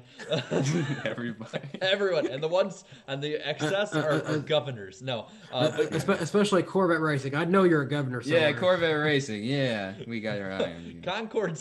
Concord Speedway, unfortunately, is officially torn down. So let's bring the mood back down. R.I.P. According to Bob Pockrass, NASCAR will use the low downforce, high horsepower package for the Clash, which will be at a road course this year. Yay! Ooh, hey, I'm at least a little intrigued with the new package. I am very intrigued. Yeah. I am. I can't wait to see. I can't wait to be there in person, man. I think I'm leaving in like 12 The days. unrestricted engines, roaring down the Daytona front stretch. That'll be nice. Kelly Blue Book extends through 2022 with Chase Elliott. I mean, who wouldn't want to be with him right now? Yeah. Mountain Dew? Yeah. Mountain Dew, apparently. Mountain Dew. I was about to say Mountain Dew, yeah. Little Caesar. Yeah, Little Caesar. Damn, why'd they have to leave? I love Little Caesar. That deal was always under the Mountain Dew thing anyway. Yeah, okay. Yeah, that is true. Austin Cindric will be racing in Select Cup races this year with the 33 car, which actually surprised me. I thought they'd stick with their, 12, 22, 32 was available. And Verizon is showing up for at the very least, the Daytona 500. Yeah, I know I'm Verizon coming back. But NASCAR's dead. Remember, it died. No new sponsors, nothing new. And they're specifically going after 5G right on the hood. Right on the hood. It's huge. It's funny. It's funny. I love it. Kyle Larson's paint scheme is going to be released by email tomorrow to different people. So how archaic. Email? What the? Might as well send a carrier pigeon. Wait. What is this? 2000 or 90? By email. We'll send you the paint scheme by email. Maybe they're banking on the word of mouth of, oh my God, I got it. Yo, look at You have to sign up for their email list or whatever. The moment it's released, everyone's just going to post it on Twitter. Hey guys, look what I got on my email. But why they email? Just post it on Twitter. All right, whatever. Hendrick Motorsports specifically emailed me. Emailed me. Domino's has spent an estimated, at the time at least, it might be more, $59.4 million, including $26 million on sports advertising, to air the Denny Hamlin PJ's ad. So NASCAR fans, as we get into the third or fourth race of the year, just know you won't be the only people who are annoyed by that. Yeah, everyone. The entire country is annoyed by the commercial. I like it when I love it. I love it though. I love it. I like it too. At the same time, I like that old KFC commercial where the old guy and the young guy were fighting. But after the 500th time in 2 weeks, I heard it. I hate it. Yeah, you see something enough, and you're like, we'll accept you guys. I see you guys all the time. Meanwhile, somewhere there's a FedEx associate who's saying, "Yeah, thanks for the free advertising there in your." Oh yeah. Yeah, FedEx is they're raking in all the advertising. So here's one. Chris Cockrum will run the Xfinity race at Daytona. You see, I interned on Chris Cockrum's team for about 2 minutes in the inspection line last year, so it holds a special place in my heart. I got you on video doing it to prove it. Yeah, I remember that too. And to be serious, I always say support the little teams. Well, do it however you can. If it means helping them push through inspection, do it, man. Yeah, unpaid, my man. Yeah, straight from the heart. So Jeff Gordon's 1997 Chevy Monte Carlo Winston Cup car that he won the final North Wilkesboro race with has been sold on auction for $155,000. Really quick, 96. 96? It said 155,000 when I went on the damn site to look at it. Oh no, I'm saying, no. The car is from 1996. It won in 96, but it also was raced in 97. Oh, yes. Okay. That makes sense. Yeah, because I think it won 2 more races after that. Okay. Dang, wow. Rick Hendrick was using a used car. Wow. Yeah, Rick Hendrick. A salesman with a used car. Yeah. How about that? Blasphemy. Nashville. The race at Nashville will be called the Ally 400. I'm pretty sure there's a few people here that are pretty cool with that. Yeah. They sent me a harmonica. Have I showed this on the stream? No, you haven't. I like how they sent Eric all this Ally stuff and the Nashville. I like how they sent Eric all this Ally and Nashville stuff. Meanwhile, I'm the guy who lives right down the road from him. I'm the guy who roots for the Ally car. Where's my stuff? I want the harmonica now, dude. Play a Beatles song or something. Can you play music on it? I can kind of play maybe the Mario theme. No, that's not it. No. And for the first time ever, Eric was the one to break his mic before Darian did. Yeah. No, not 115, 155,000. A lot of people are thinking 115,000. No, 155,000. And 2 last things I think on here, unless I missed anything. I didn't miss anything because I don't miss. Daytona Fan Zone will be used for additional Daytona 500 seating this year. So I wonder how that's going to be all done. My wife's cousin Crystal, she was one of the ones who was told that she couldn't attend the Daytona 500 from the tickets policy, so she was not going to miss it. She has purchased one of those infield like tables or whatever, but it was crazy. She had to pay however much it cost to have like basically she bought a table. She bought a table for 4 people and just for herself, so she could go to Daytona 500. Wow, it's like buying a table at like a fancy auction, you know? Well, they have like I don't know how it's gonna work. I don't know if they're gonna utilize. They should utilize the UNOH fan zone, in my opinion, and put tables up on top of there because they could really space those out and get people room, but have a great view of the track too. Would that be like over the garage or the garages too? Because if they, so that like me, Darian, Slap, and I think maybe Jake, I can't remember, but no, Darian, Slap, and I. That's where we were for the first laps of the Daytona 50 on Sunday. Oh yeah, that's right. We were there. It was a pretty good view. It was a pretty good view. I don't know if they're going to allow fans like with the way that area set up around the garages. They have glass barriers and stuff. I don't know if fans with masks can actually go up and maybe see that. I mean, they're not affecting the teams in that case, but I don't know if they're going to be able to really do that with people who want to crowd up against the walls or anything. They probably want. Yeah, they wouldn't want that, and probably as best as possible, they probably wouldn't want people spread out too much, just so they can keep control of where people are. Because there's that one fan who's gonna be like, I think I can make it in Kyle Busch's pit and like sabotage him or something. But last story on the lightning round before we end this baby off, my favorite Truck Series driver, Norm Benning, is offering to have people put their names on his truck for $50. His info on it is on Facebook. They're looking to go full time. So Norm got him right where he wants him, man. Hey, we might have to look into that together. Slap put in the chat only because Cody took off with my phone. That's right. I remember that now. But yeah, so that is the lightning round. I think we got everything hit on here. So that's the lightning round. And really quick before we end off, we're not doing it this week, obviously, just because it's the start of the season. But we had an idea for a little mailbag deal for one question a week. And we'll just pick from it. I have a second email I'm using on here. That we're all using on here. weeklypodcastguest@gmail.com. It's not for you to be a guest. I'm letting you know now that if you email me, I will not be putting you on the show. Neither will the rest of these 3. It's just for questions. But it's for questions. Put in a question, and we'll look for the most unique one that we, that you guys put in. We'll try and get to somebody different each week as well.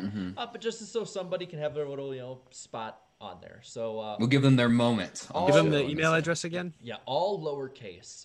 weeklypodcastguest, all one word, all lowercase, @gmail.com. So submit your questions. So email. No, I'm kidding. Email. No, email. Gmail. So I think that's it. I think Darian, do your thing, and then we'll roll into the first batch of super chats. Oh yeah, the outro. And once again, that was another edition of the Lightning Round. Do the lightning thing on the NASCAR Weekly Podcast. Oh, and now back to the show. Oh, Jared, you were late. Lightning thing. There we go. Oh, there we go. Graphics. I love graphics. Yeah, I can tell. Okay. So let's get into it. We'll do super chats after the lightning round each week, and then right before picks when we have picks. So just towards the end of the show tonight. For 99 Canadian cents, Adam Smith left nothing. So, but thank you for your money. It equates to a whole 78 cents. But no, in all reality, thank you for that. Adam Smith also left $6.99 Canadian, and let me see if I can do this right. Drink cactus juice. It'll quench you. Nothing's quenchier. It's the quenchiest. What's this from? Cactus juice. Avatar: The Last Airbender. Sokka. He gets high on cactus juice. If a kid shows to watch someone get high, I can say it.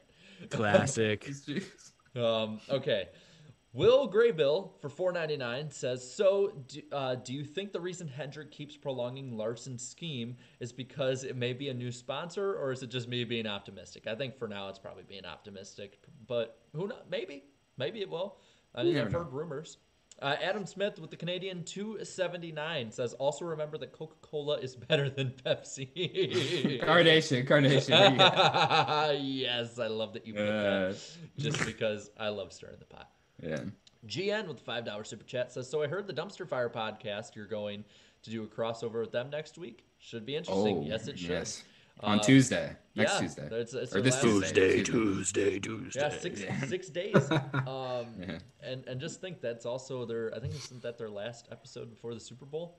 It is, because on Monday they're going to be doing this like media day event on their channel, and then Tuesday we'll be on. So we'll talk about 2 Super Bowls in one, the 500 and the Super Bowl picks. Yeah. Tune in.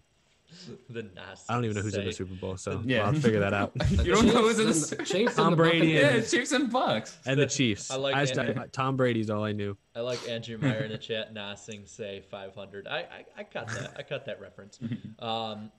Jake Stew, I think your name's Stew. If I mispronounce your name, I apologize. Jake Stew for the $4.99 super chat. Here's to another great season of NWP.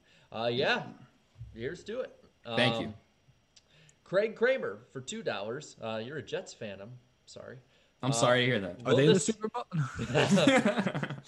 The toilet bowl, yeah. Well, they might be after all the number 1 draft picks they're going to get. Yeah. If they steal Deshaun Watson from Can't even tank right, guys. Oh my god. Will this 500 be another demolition derby? I hope not. I hope it's a little better than last year's at the end, but I wouldn't be surprised. After Neiman's crash, I'm good if no one flips. Yeah, me too.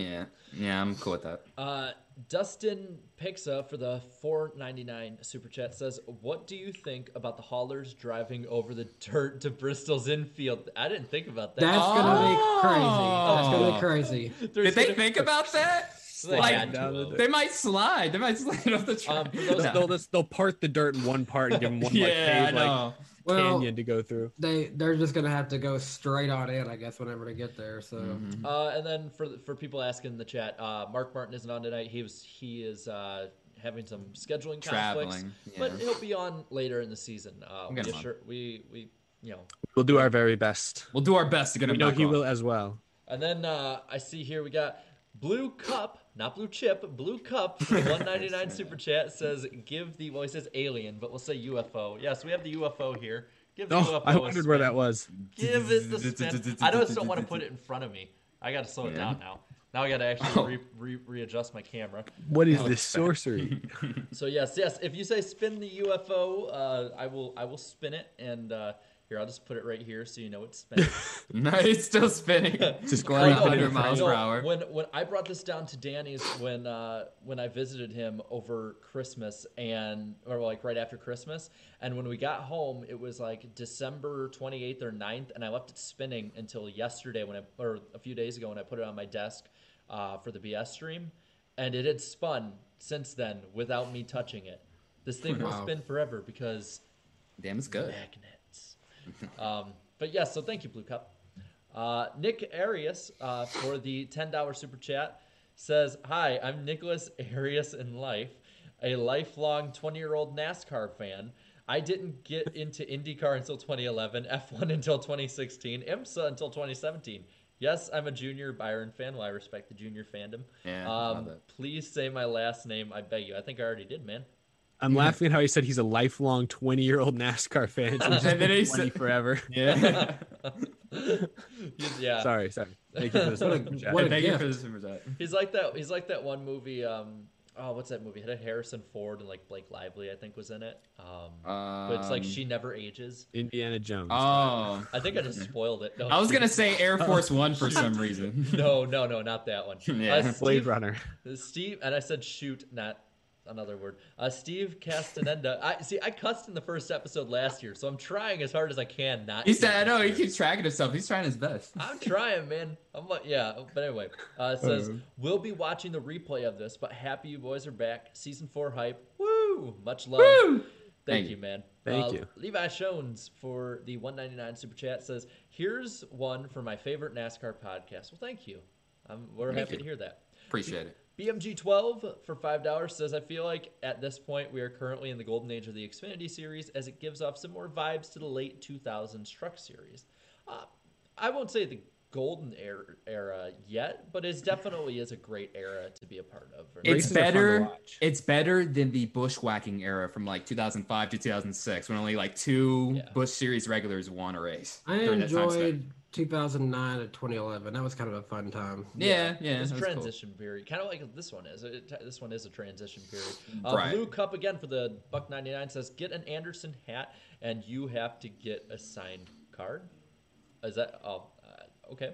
Philip Richard, $5 super chat says, this place be awkward if Vargas and Anderson have on-track incidents. better yet, get them both on. How's NASCAR Twitter? After.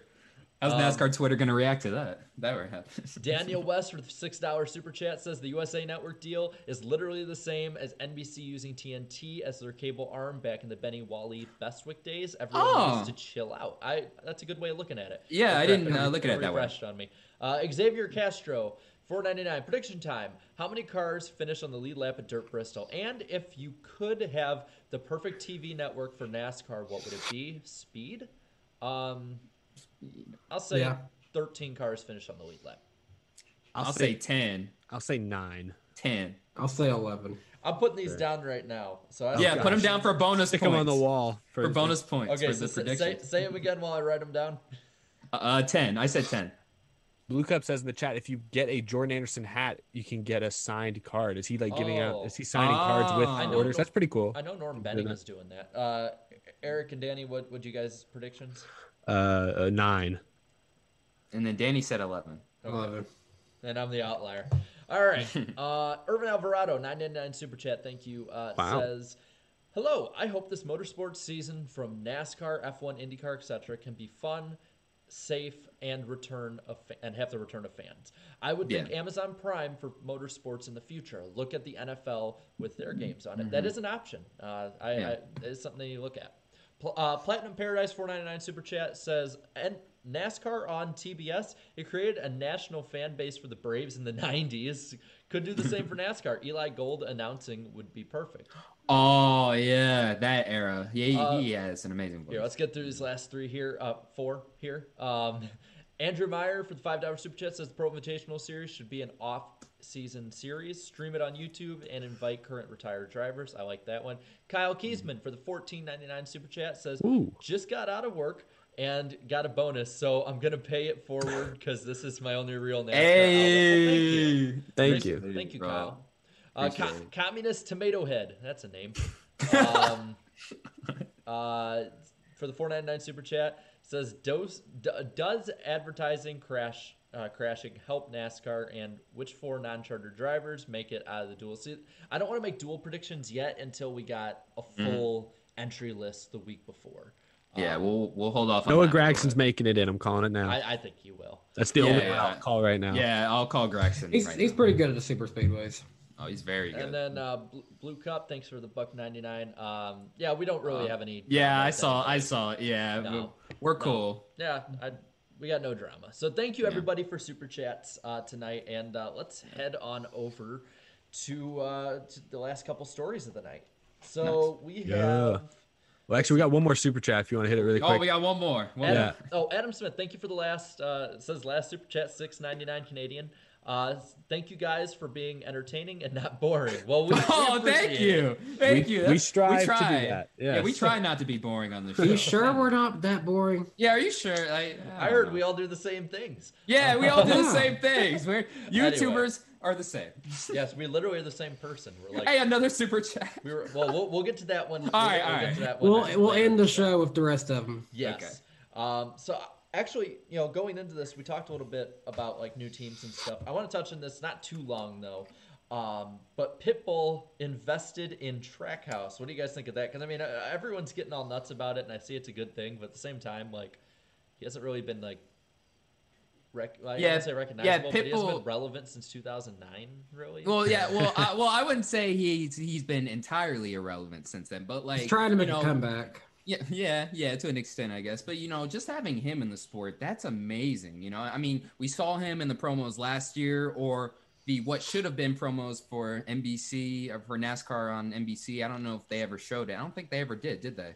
Not in its full form. They used Yeah, his no. film for the championship preview, but they didn't. I think because fans weren't allowed. I think they scrapped a lot of what they shot. that's what Because a that's lot of what I- they shot was look at all the fans and partying. That's woo." right. Yeah, I it's think like they no, scrapped it for that reason. like no, that's it. But just having a name like his involved in the sport, that's really gonna do NASCAR a lot of good. I mean, we already see Michael Jordan coming in, and now Pitbull, they really want to get involved, on the ownership side. It's not, and it's not one of these deals where it's like Formula One and they'll just invite some random celebrity who doesn't care anything about racing and stuff, and they'll just like watch the first 5 laps and leave. But like, no, in NASCAR, like these celebrities, they're coming in and they really want to get involved in the sport in some sort of way, whether it's ownership or I mean, it's all money there. I mean, when you got money, now buying a NASCAR team, that's a pretty wise investment. I'd say so myself. So, we'll see how Jordan's team does and we'll see how Pitbull's team does. But, having one final thing, having, Daniel Suarez driving for him and then Justin Marks involved in the ownership deal, that's really going to do this team a lot of good. I really think this team has a lot more potential than what people are thinking initially. So we'll see what happens. I think it really comes down to these celebrity team owners like Michael Jordan and Pitbull. As long as they understand their role with their teams, which I think they do, I think it'll work out great. Their job is not to handle the day-to-day, is not to talk to their drivers about how the car is handling and things like that. Their job is to, in many ways, be the face of the organization, to be the brand ambassador. I think that's how they actually labeled Pitbull's involvement. He's going to be a brand ambassador for Trackhouse and for perhaps its sponsors like iFly. Did you guys see that paint scheme revealed? That's really a nice cool. paint scheme. Really nice. So I think as long as people like Pitbull understand that's really his role, and I think he does, I think it's great because, again, you mentioned it a little bit there, but like Pitbull and Suarez, they are uniquely able to speak to an audience that NASCAR has often not been able to reach. Same goes for Bubba Wallace and Michael Jordan. So I think there's no harm in it. They're not driving. I don't think they're going to be driving people away from the sport. I think if anything, they can only open NASCAR up to new audiences. And I hope that's the role they embrace because that's where I think they'll really thrive.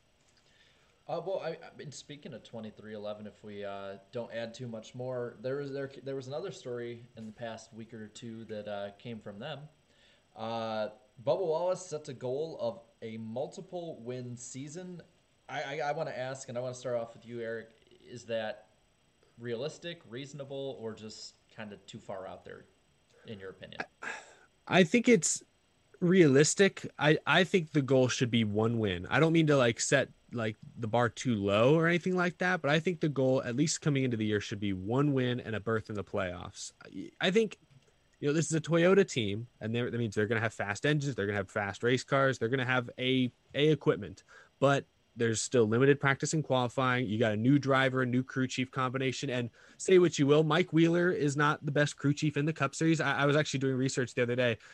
In 2018, he was Denny Hamlin's crew chief, and they won 0 races. Yeah. Since then, Hamlin has won 13 races with Chris Gabehart. He did win a few races in 2015, 2016, 2017 with nothing too spectacular though. Yeah, no. So I don't know how great Mike Wheeler is. He was Matt DiBenedetto's crew chief in 2019. They almost won Bristol that year. So I think that's pretty impressive. But it's a new driver crew chief combo. It's a whole new team starting from scratch. I don't really know who's handling all the day-to-day there. I think Denny Hamlin's heavily involved. They obviously have other people involved. I think it will be a work in progress. The goal should be to win a race and to make the playoffs. And I didn't even say it, but quite honestly, Bubba Wallace himself is a huge question mark. He's won in trucks back in 2014. I think he won 4 races, and then he had the one-off race during the 2017 season. 2017, yeah. So he's done really well in trucks. He was in Xfinity and the route shut down. He contended for a few wins, but not as many as he should have. But his teammate went on to win the championship, I believe, one of the same Chris years Buescher. was there. Chris Buescher, yeah. I don't know how great we don't really know how great Bubba Wallace is. I think he's decent. I think he's capable of winning races. I don't think he's a championship contending driver just yet, but this is going to be a huge year of growth for him. So I think the goal should be 1 win and a playoff berth. Anything more than that would be exceptional.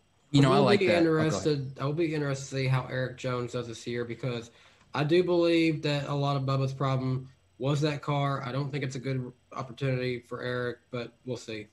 You know, I mean, I do love the fact that Bubba Wallace is, taking a public stance. He's saying, hey, we have to win a couple of races. I like that he's setting, very high expectations for himself. I think the main goal should be in year one with this equipment, the types of people you're getting involved in with this team. The playoffs should be the number one goal, whether you obtain it through through a win or, just straight up on points. That's one thing. But I really think, Bubba Wallace, he's well aware that, hey, I got to perform. I got to do my job. I think year one, though, playoffs, like I think relative expectations for him would be, by the time the playoffs start, maybe a 12th, 13th seed makes it in on points. I think that's fair. I think that's a fair prediction, in my opinion. But that's realistic. He just needs to be careful what kind of expectations he gives himself, because Daniel Suarez, in his last year of Gibbs, told the media, "I'm going to make the playoffs." He did not make the playoffs. Yeah, exactly. With Gibbs. And he's now been. He's on his fourth team in 4 years. Yeah, fourth team in 4 years. For Bubba Wallace, though, this situation might be a tad bit different. I mean, it's obviously way different. It's a new team and all that stuff. But I don't know. I think he'll make the playoffs. A couple of wins. Like Eric just spoke on. On his championship caliber. If he's a championship caliber driver, he's obviously not right now. And in terms of being a great driver, no, I don't think he's a great driver right now. I think he's a good driver, a good to serviceable driver in the Cup Series. People forget, he did help build RPM up to an extent. In 2018, Eric Almirola had just left, took the Smithfield money with him, and then they had to put together a ton of last-minute sponsorship deals. I remember the 2018 season. Bubba might have broken the record for most paint schemes in a season, I believe. Had 13, 14 different paint schemes or something like that. But the point is, though, the expectations for Bubba Wallace entering the 2021 season is playoffs, whether it's obtained through a win or just points. We'll find out. I would say that. I think, honestly, he's setting it way too high for himself right now. Mm-hmm. I really think that he is. You look at, this is a brand new team,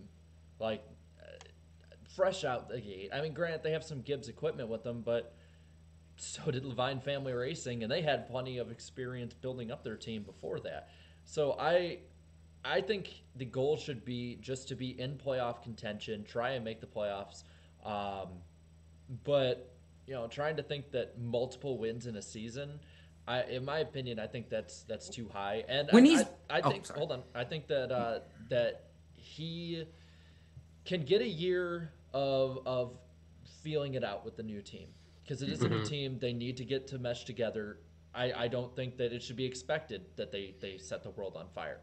But if come next year, he's if he's running around 20th, 21st, or, and this would be good for Eric Jones. I'm not saying it's a bad thing in general, but if Eric Jones is outrunning him in petty equipment, I think there needs to be a real conversation about, does he deserve that ride? So I think of anyone in the Cup Series right now who has more than a 1 year, has more than a 1 year deal, I think that he has the toughest deal looking forward in, because there are no excuses anymore. You can't just say, well, the equipment is bad. No, this is the same equipment that Denny Hamlin is in, that Kyle Busch and that just, it's great equipment in general. Hey, Jarrett, turn your volume up. A lot of people are saying your volume's low. Yeah. Okay. It's all the way up on OBS, but I'll turn it up on here. Is it better? But I was about to ask really quick. When he said the goal is to win multiple races, how many races was he talking? 2, 6, which one? Multiple. Not 6. Yeah, just multiple. 3, I guess. I don't know. Yeah. But yeah, I mean, if it's to if he's thinking he'll win multiple races in a season, let's say 7 or 6, 5 or 6, that would be crazy. Now, 2.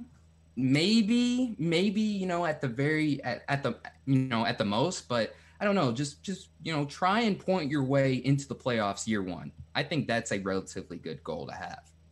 I want to see is to the chat, is the volume better? Because it says I hear somebody breathing, but see, you sound the same to me. Y'all hear that? Y'all hear anybody breathing? I heard somebody breathing. Here's somebody. I heard someone there. Oh. Because I can't hear it on my end, but I can hear somebody else. I don't know how it could be me. It's the same distance it's been for me this entire time. Yeah, I haven't. Yeah, I haven't. moved it. Maybe it was me. I didn't hear anything, and I can hear myself in my ears. Like if I'm breathing, I can hear that. Well, hopefully it goes away. That's kind of spooky. Because I can't hear my end for some reason, so that's been really weird. But if it sounds better, yeah, people are saying it sounds better, so I'll leave it around there. Yeah, cool. But yeah, I think that in general, I think that he is going to be under a ton of pressure this year, man. Oh yeah, a lot. Well, we'll see if he can handle it. All right, let's see. Another question I have, and whoever wants to take this one, go for it. Does Kyle Busch bounce back in 2021? Yes. Yeah. Yes. You never doubt Kyle Busch, no matter what. How much? Is he going to be a 7-win driver again? I'd say a fair. I'd say he'll have a year. He'll have a year like Keselowski had last year, maybe like about 3 or 4. Yeah, I'd say about somewhere in the 3 to 5 win range, and then maybe he makes it all the way to the round of 8, and then doesn't make it to the round of 4. I don't know. That's what I think. I think it's tough because he's lost, and maybe this is a good thing because they obviously struggled a bit last year. But with no Adam Stevens, the guy he's won his 2 championships with, who I forget, is it Ben Bayshore? Is that who it is? Who's Ben Bayshore? I forget. They moved a bunch of crew chiefs around. I can't remember now who's going to Kyle Busch. I haven't looked at it in a couple months. I think it's Ben Bayshore who's coming up from the Xfinity series, who they've had some success, or is it? Or no, my bad. Is it Rudy? No, it's not. Rudy Fugle left. He's going to Hendrick. Then shoot, I think it's Ben Bayshore. Chat can correct me if I'm wrong. Someone. I didn't fact check, but my point is he's getting a new crew chief who is not as experienced as Adam Stevens. Maybe a fresh voice in his ear is what he needed after kind of a down year last year. I think he will win more than one race. I think it's very rare that Kyle Busch only wins one race. I think it's safe saying he'll win a couple, but I don't know that he's. I don't think he's necessarily going to get further than the round of 8. I wouldn't peg him as an obvious championship 4 driver. But we never know what can be for sure because up until 2018, Jimmy Johnson averaged 2 wins a year. So yeah, it could just abruptly stop like that. So we'll see. Really quick, I'm gonna mute myself and see if like the breathing they're talking about stops. Like I don't know if it's on my end or my mic is wigging out right now. I don't hear it on my end. So I don't hear anything. I don't hear anything. I think they're pranking anymore. us.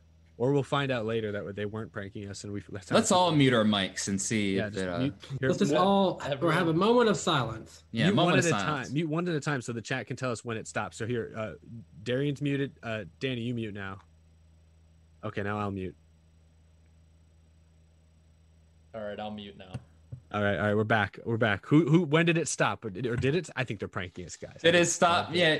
Are they pranking us? Yeah, I don't know where it's coming from. Now they'll let us. Now I like breathing is gone. I don't know who it would be. Honestly, I'll just stay away from it. Yeah, some people. Yeah, a lot of people don't hear breathing. So is it a UFO? Yeah, it's probably the UFO or something. Dude, it actually could be. What if there's magnets or the UFO does make some noise from now and then. So yeah. Anyway, we still have a few more little stories here left. Brad Keselowski will be sponsored by Keystone Light. I want to preface this. Keystone Light sucks.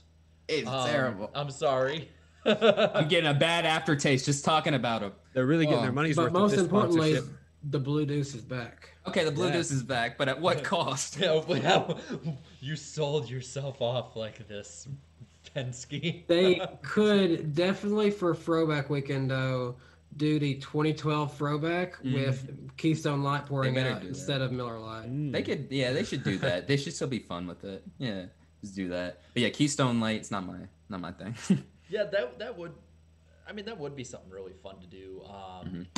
I just think that it's so terrible. They could have picked a better beer, dude. I could have.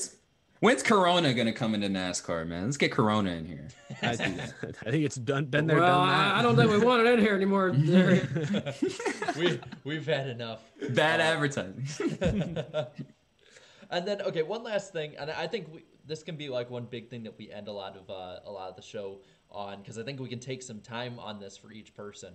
Like each person on the panel's prediction, as well as who they talk about in these respects. So I want to do a few predictions. And then I'll also want to, after this, sort of debut we're going to have a bit of a point system for our picks format when we start picking races so that we can officially know who is actually better than everybody else in it. Competition. Everything's a competition. It is. And are we gonna have any kind of like the belt, reward or punishment at the end? I think we should get like a WWE plastic belt. Harmonica. We should get a plastic belt for the winner, and for the loser, we should get a custom made like small plastic toilet trophy for I want that. Worst. Yeah, I'd rather have belt. that. I want the toilet. But have the toilet be broken. So better. Yeah. I think it's time to put the strap on Danny B. I'm going for the belt. The what, Danny? The strap with the strap.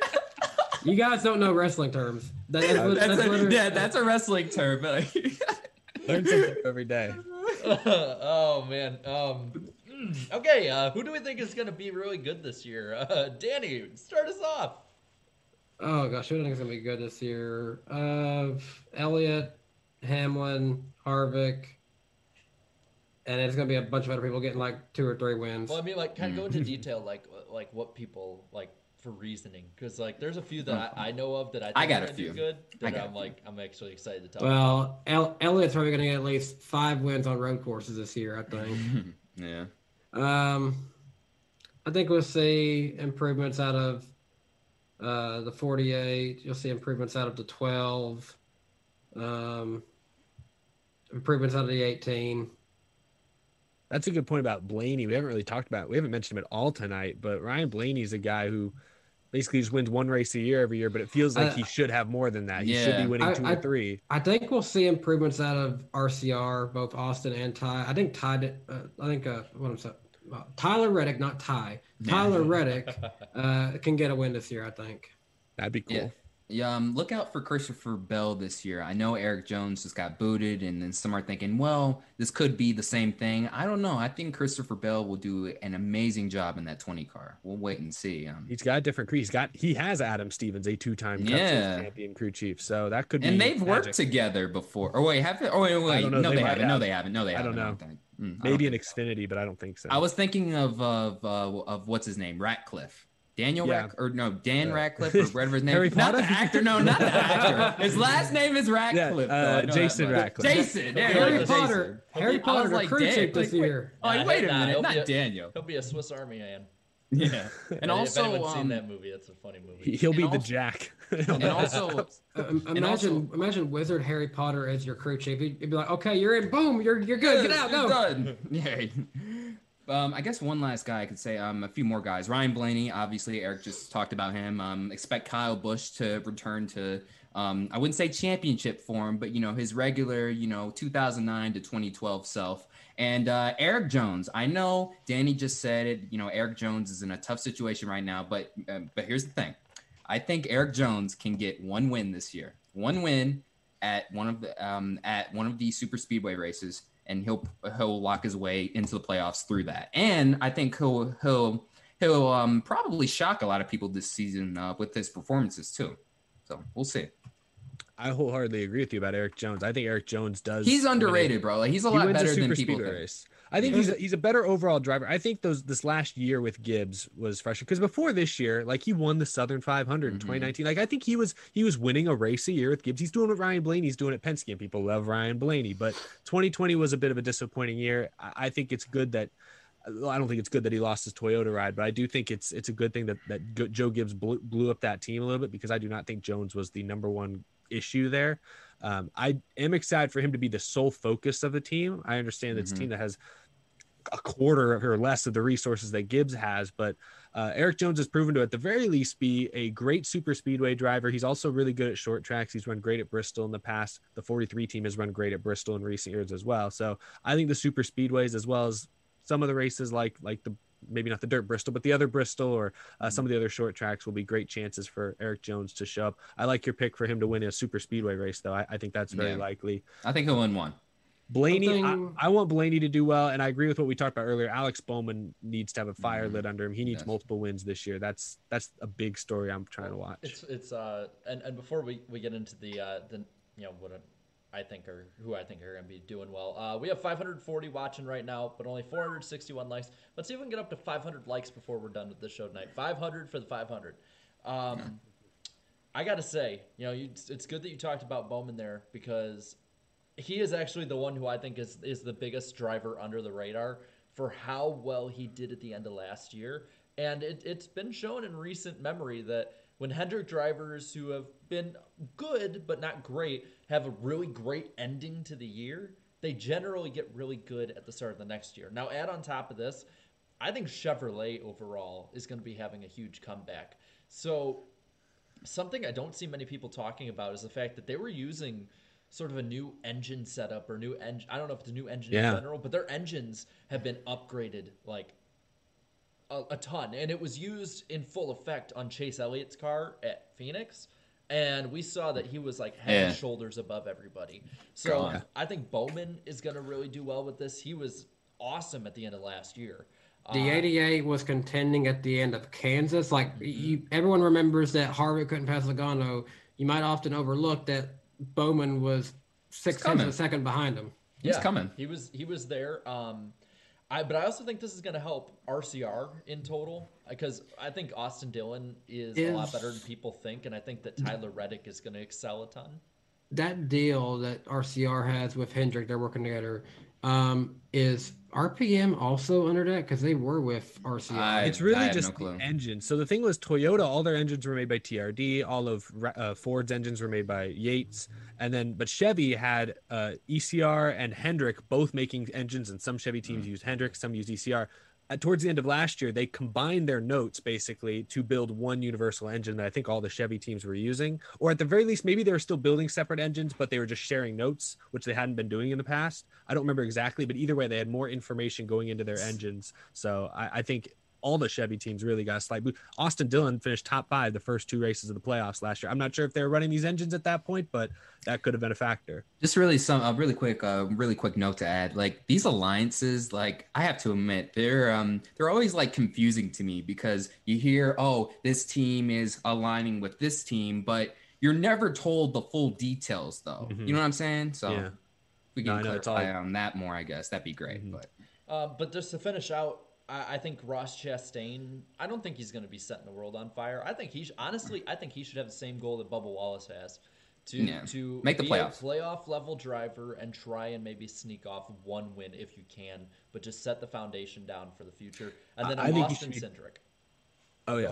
Cindric's. I think Cindric will win a race this year. Road course. One of the road courses. He will win one of the road courses. Mark my words. And we have to start considering, what does Matt Benedetto do to prove in this last chance of 21 that he deserves a ride after this? I would assume he's probably been in talks with certain Cup teams for some time now. You know, this announcement was made last August, that he wouldn't be back after the 2021 season. So he's had plenty of time to, get some stuff together. A couple things that I have on the radar for Matt Benedetto, depending on what happens with Kurt Busch, if he decides to make this his last season, if Ryan Newman decides to make this his last season, those could be landing zones. It couldn't be possible that if 2311 Racing has a great first year, they might want to add a second car. So I think there's a few things that might open up for him. Just depends on if he's the right guy or not. Eric, we'll see. You were going to say something? I was going to mention Ross Chastain. I feel like a lot of people, that announcement was made so long ago. A lot of people have forgotten that Ross Chastain is going to be full-time in Cup and a pretty good car this year. But you said he might be in playoff contention. I think he should be hoping for top 20 in points. I don't know how great that car, Matt Kenseth did not make that car look very good last year. And even Chastain in his handful of starts with Roush, I thought Chastain did not look very good last year in decent Cup equipment. So I think that should be a slow climb for Chastain. I think it's important not to set those expectations too high, just because his teammate might be contending for wins. Back to our Larson talks earlier, that might have shown a lot about what that car was versus the driver.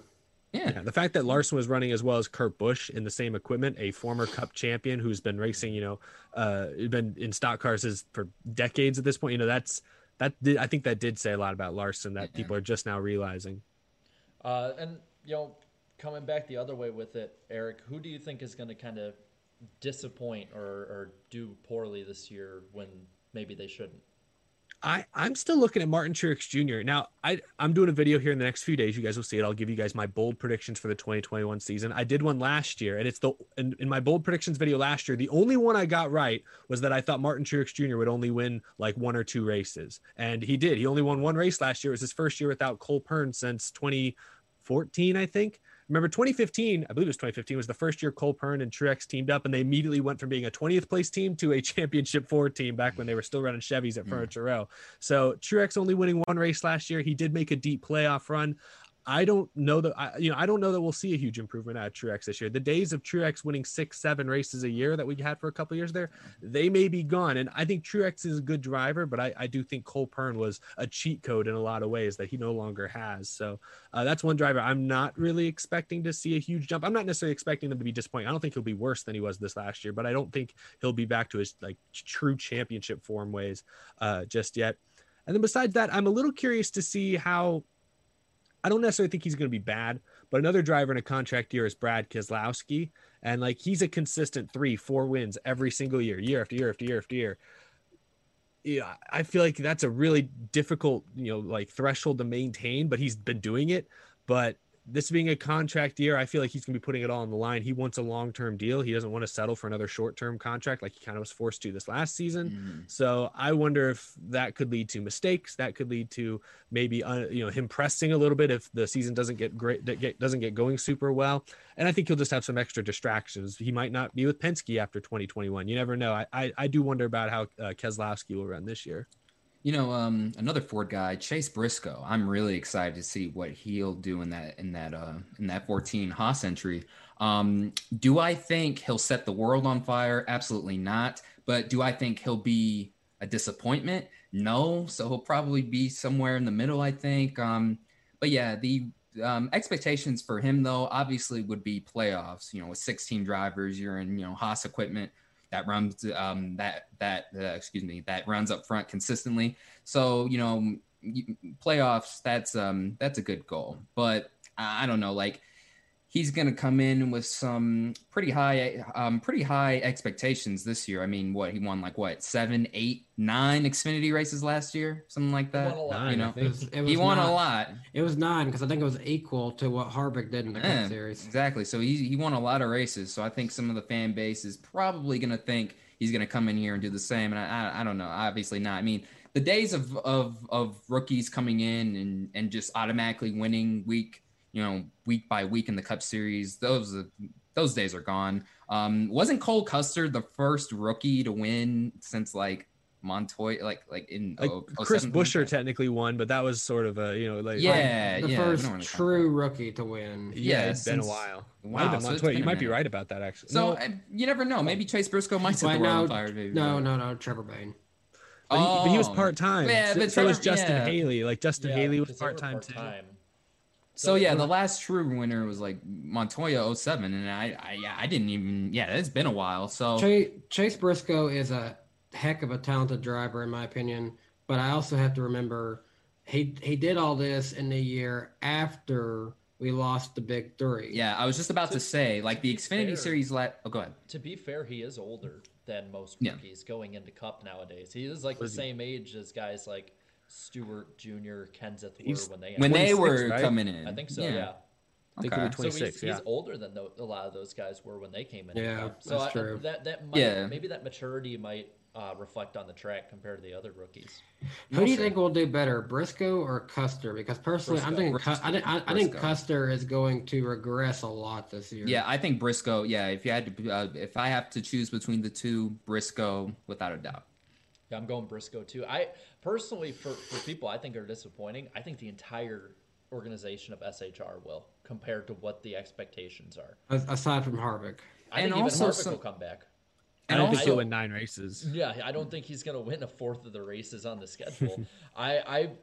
If Harvick wins 5 races, I think that'll be a good number. Now, when I say that disappoint and not win as many races, it does not mean I don't think he's going to not be a contender for the championship.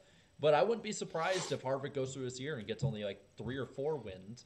And then you look, they got a rookie coming in. They got Cole Custer, who I think we both agree probably will regress. And then Eric Almirola was not inspiring at the end of last season. Not at all. Like, think about this. In 2018, Eric Almirola was the 4th best driver at SHR. Now he's the 2nd, and not because he got better. I'd say he got worse. Yeah, pretty much. Another thing to add too is, with the abundance of new Cup Series teams, who are some really quick. Oh, go ahead. Back to like Danny, you were saying about SHR. All I was gonna say is that with Harvick, like you said earlier, like Bowman was doing great towards the end of the playoffs. Harvick was actually kind of regressing. Obviously, he didn't make the championship 4. He had a lot of poor performances there at the end, and only won 2 times, and they were right at the beginning. Yeah, and one of those times wasn't one of those times at Darlington when the leaders took it. And that was kind of a more or less, he wasn't supposed to win. It just happened. Yeah. And then Bristol, he barely beat Kyle Busch. Well, let's be real. If Joey Logano doesn't get in the way at Bristol, he may not win. Yeah. I mean, it went from him dominating, like you were saying at the start of the year in the first 23, 24 races, to he had to luck into wins and get assistance into wins like regularly, for those 2 races, I should say, and he was suffering in performance. So that's a good point. Darren? But what I was about to say is, I was about to ask you guys, with all of the abundance of new teams coming into the Cup Series. Of the established teams that have been struggling for years, which are you the most concerned about entering this year? Roush. I'd say Roush Racing. Yeah, Roush. Yeah, I think it's unanimous. Roush Racing is probably the most. I don't even know at this point if Ryan Newman retires. I don't even know if they bother replacing that team at this point. Yeah, like it wouldn't surprise me if they just shut down that team. If they have the charter, they might as well keep it there just for stability's sake. Yeah, but sure. At the same time, Chris Buescher, while I think Chris Buescher's a good driver and talented, I don't think that he is talented enough to lift Roush above 20. Yeah, and we thought he was last year, but I guess I think he is. He's the last talent that they have developed. Yeah. Because now they're not interested in developing talent anymore. They aren't. And then Newman is. I do not think after that crash and after just everything he went through on the track and off the track, I don't think that he is the same driver he was before. And it wasn't like he was setting the world on fire, but he still made the playoffs in 2019 and went from that to being like 25th all of last year. So I mean, I could be wrong, and I hope I'm wrong. I hope, because I want to see one of the few remaining drivers I've grown up watching do well. Yeah, from the Winston Cup era, do good, in these days. So hopefully he does well. And then two drivers I actually don't think are going to do too hot that people think are Matt DiBenedetto and Kyle Larson. I really don't. I don't understand with him being gone and him suffering under this 750 package why people think Kyle Larson is going to come in and just set the world on fire. He's the dirt track god, so they think it's automatically. He's amazing. Dirt track racing is harder than it's hard, and it's very dangerous. But it's very dangerous too. It doesn't fully equate to NASCAR racing. Yeah, go ask JJ Yeley about that one. Yeah. Anyone else guys think they're going to disappoint? I mean, you just said. Okay. I was just gonna say, we keep saying, we think Larson will win at Dirt Bristol or something, but it might not even be him. There's lots of guys in the Cup Series that have a good dirt racing background. There's Alex Bowman, there's Chase Briscoe, there's lots of guys. Christopher Bell. I want to see a rematch of the Chili Bowl this year, but hopefully one where Bell does not flip with 2 to go. And also, go ahead. Oh, well, people forget, as much as, I was saying earlier that I don't think that this team's going to set the world on fire either. Bubba Wallace is not bad on dirt either. Yeah, he won the 2014 Eldora race, so, and has a history. I saw that he hopped into, it was a for fun iRacing event, but they were using Cup cars at the Charlotte dirt track, I think, and he strapped in and he won that one, so. He didn't rage quit. He's a lot, but he didn't rage quit this time, yeah. Anyone else have anyone else they're picking? I think that's about it. It's about all we've I covered basically the entire field in some capacity. It's just hard. Cool. It's just hard to really tell. Yeah. There's so many things. We are getting into an era of NASCAR where I feel like there's a lot of good talent out there, but the cars aren't, even either. So it just has to depend on what happens. Well, really quick, before we end off, I'd alluded to this earlier, and then, we can also talk about who we got on next week and stuff moving forward. We are, like I said, doing a little bit of a point system for picks. And so we'll go off this. This year, we're going to add in 2 categories for picks. So we got the Cup winner, Dark Horse Suck picks. We're also going to be picking Classic. for... Yes. I mean, we have them patented and everything. Ready to go. Let's go. But we're also going to be picking the Xfinity and Truck Series winner on any given weekend that they're racing. So points-wise, so we have this for the 4 hosts, the chat, and then whoever is the guest. And if there's more than one guest, we'll just pick whoever was the highest finisher out of them. So they kind of get an advantage there. But basically, top pick gets 10 points for whoever finished highest of who they said in each category, or in the winner or whatever. We'll figure that out. 10 points for them, 8 for second, 6 for third, 4 for fourth, 2 for fifth, and 6 on down, you get 1 point. Good job. Yay. Yay. You participated. Nice. Xfinity and Trucks, same points payout for them is 6 points for the first place person, 5 for second, 4, 3, 2, and 1. The correct prediction for winner in Cup gets 5 bonus points. Correct prediction. Like the old days. Yes. The good old days. Correct Xfinity prediction gets 3 bonus points, and then Truck correct winner gets 1 point. And if you sweep the weekend, you get 10 bonus points. So we'll keep track through the year, and we'll update you each week on who's doing better and everything like that, just so that you guys can talk trash to us if you're doing better. But I hope dude, if the chat like is if they end up beating us in this point system, I swear, man. The chat. I'm gonna laugh if like Darian, you end up being last if you start. I know I'm trash. behind it. Yeah, I'm behind it. Well, no, I don't talk as much trash nowadays for that reason, because you never know. Anyway. Also, I see someone asking if this will be on Spotify. It is on Spotify. It is. Yeah, it'll be on Spotify. Yeah.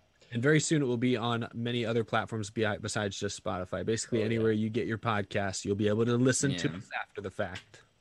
Unless you want to, of course, see our beautiful faces. And I mean, I encourage you to watch live. Of course, I think that's the most fun. Right. We'll be streaming on MySpace very soon. Maybe go back on and email.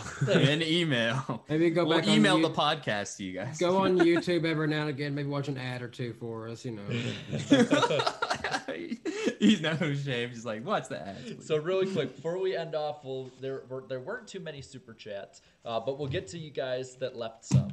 So Stephen Gibson, we actually only have 3 right now. So Stephen Gibson for the $2 says, "Welcome back, boys. We missed y'all." Well, thank you. Thank you. We missed doing this too. I missed you guys. And then Goose Winnipeg for $1.99 says, "Will there be dirt track ringers? I think there could. Spin the UFO. Spinning." We need to get something to spin this meter. There we are. Watch it. It's just going to plop off one of Planet's these days. magnetic pull has been thrown out of whack. No, so it doesn't fall off. If it goes too far off the magnet, the rest of it magnetizes it towards it. So this magnetizes it up. So it just goes straight down and slams into it really loud. Oh, nice. Okay. Put it closer to the mic. I just in case. Yeah. Let's hear it spin. Let's hear it spin right now. Let's hear it crash and burn. All right, and then last super chat of the night, at least so far. See, I'm gonna move it at one point. It's just gonna go burn. Yeah. Like that. What the hell was that?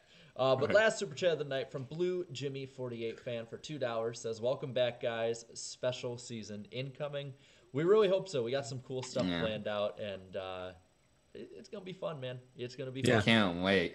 On that note, yes, the NASCAR Weekly Podcast is going to be doing some pretty big things this year. We can't announce anything tonight, but I believe next week's show, which I know we're getting to in just a moment, on Danny B's channel, I believe.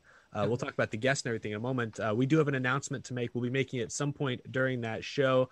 Get excited next week because the NASCAR Weekly Podcast is going to get bigger. There's going to be we're planning. We got a lot of big stuff planned for all of our channels personally, but I know collectively we're planning to do some more meetups. I got this Nashville hat on for a reason. We've got some more content coming your way. Hopefully some collaboration, some pretty exciting stuff. I know since the beginning of the NASCAR Weekly Podcast, we've always made a priority of spotlighting like great fan content. You know, we've had a lot of our friends on the show, other YouTubers on the show, content creators on the show. We obviously get drivers and, you know, the president of NASCAR on occasion, but we're going to try and go back to our roots in a way that does so in an even grander scale. So that has something to do with our announcement next week. So I just want to put that little teaser in right there. Very excited to kind of establish this show and turn it into something super legitimate that we can really do something big with this season. So on that note, with that super chat there, yeah, we have some exciting things in the works. Yeah, thank you, JC1424 for the $5 super chat. What races y'all want to go to? Me and I assume that's Kamikaze Games going to Dakota. Kamikaze. Oh, going to Dakota. Well, I'm planning on trying to get out there. I'm going to try and go out there. So I guess starting off, half of this crew will be at the Daytona 500. Me and Eric will not. Yeah, we'll be there. Yeah, we'll be there at least. He's going to get me from the airport. Oh, yeah, that's right. Anyway, but Danny. I'd like to be at COTA as well. So, yeah, hopefully that turns into a huge race. We'll watch Monaco that morning, too, because Monaco will be on. Danny, we're on your channel next week. Got anyone special we're bringing on? Yeah, who you got on, Danny? All right, so yes, we will be on Danny B Talks next week. You can catch us live next Wednesday, 8 o'clock Eastern Time, 7 o'clock Central Time. As long as nothing comes up in his schedule last minute, we are supposed to be joined by Mr. Alan Cavanna, formerly with Fox Sports. You, of course, know that he did a lot of work, especially covering the pits and the truck series last year. Now he's making a push for his own YouTube efforts, and we're happy to have him coming on with us. We'd like to know more about what his plans are for the future, and maybe if he can give us some insight as to what he might be able to do, or maybe what led to where he's at now. Yeah, be good to talk to him, man. I've been watching him for years now, and it sucks that he's not with Fox Sports anymore, but at least he's coming on our show, so we can ask him questions. Well, if we don't have anything else, I guess we can get something. I forgot something at the end of last year. Oops. Oh yes, it was been a a while. It was getting fixed in the shop. So, yeah, it was getting fixed. Of course. It's going to be really funny if this thing doesn't work after all this time. I tested it before the show. It should work. So I'm going to mute you guys. I got to make sure. I'm going to keep talking to make sure I mute the right person. All right. So, thank you all so much for watching. It's going to be an amazing season. We got scheduled 41 episodes more of this to do. So it's going to be fun. This is only the beginning. And I guess until next time, I will see you all next week.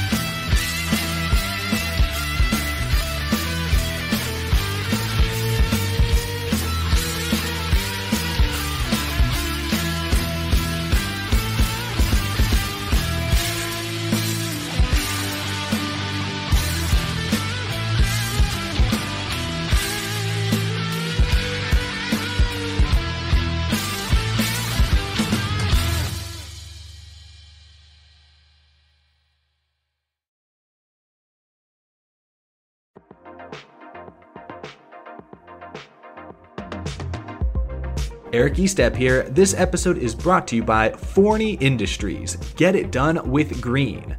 Forney offers a full line of welding and plasma cutting machines, metalworking accessories, and more. For do-it-yourselfers all the way to professional metalworkers, Forney has everything you need for your next project. Shop Forney's top-of-the-line products at forneyInd.com. That's Forney, F-O-R-N-E-Y, Ind, I-N-D.com, or at an authorized Forney dealer near you.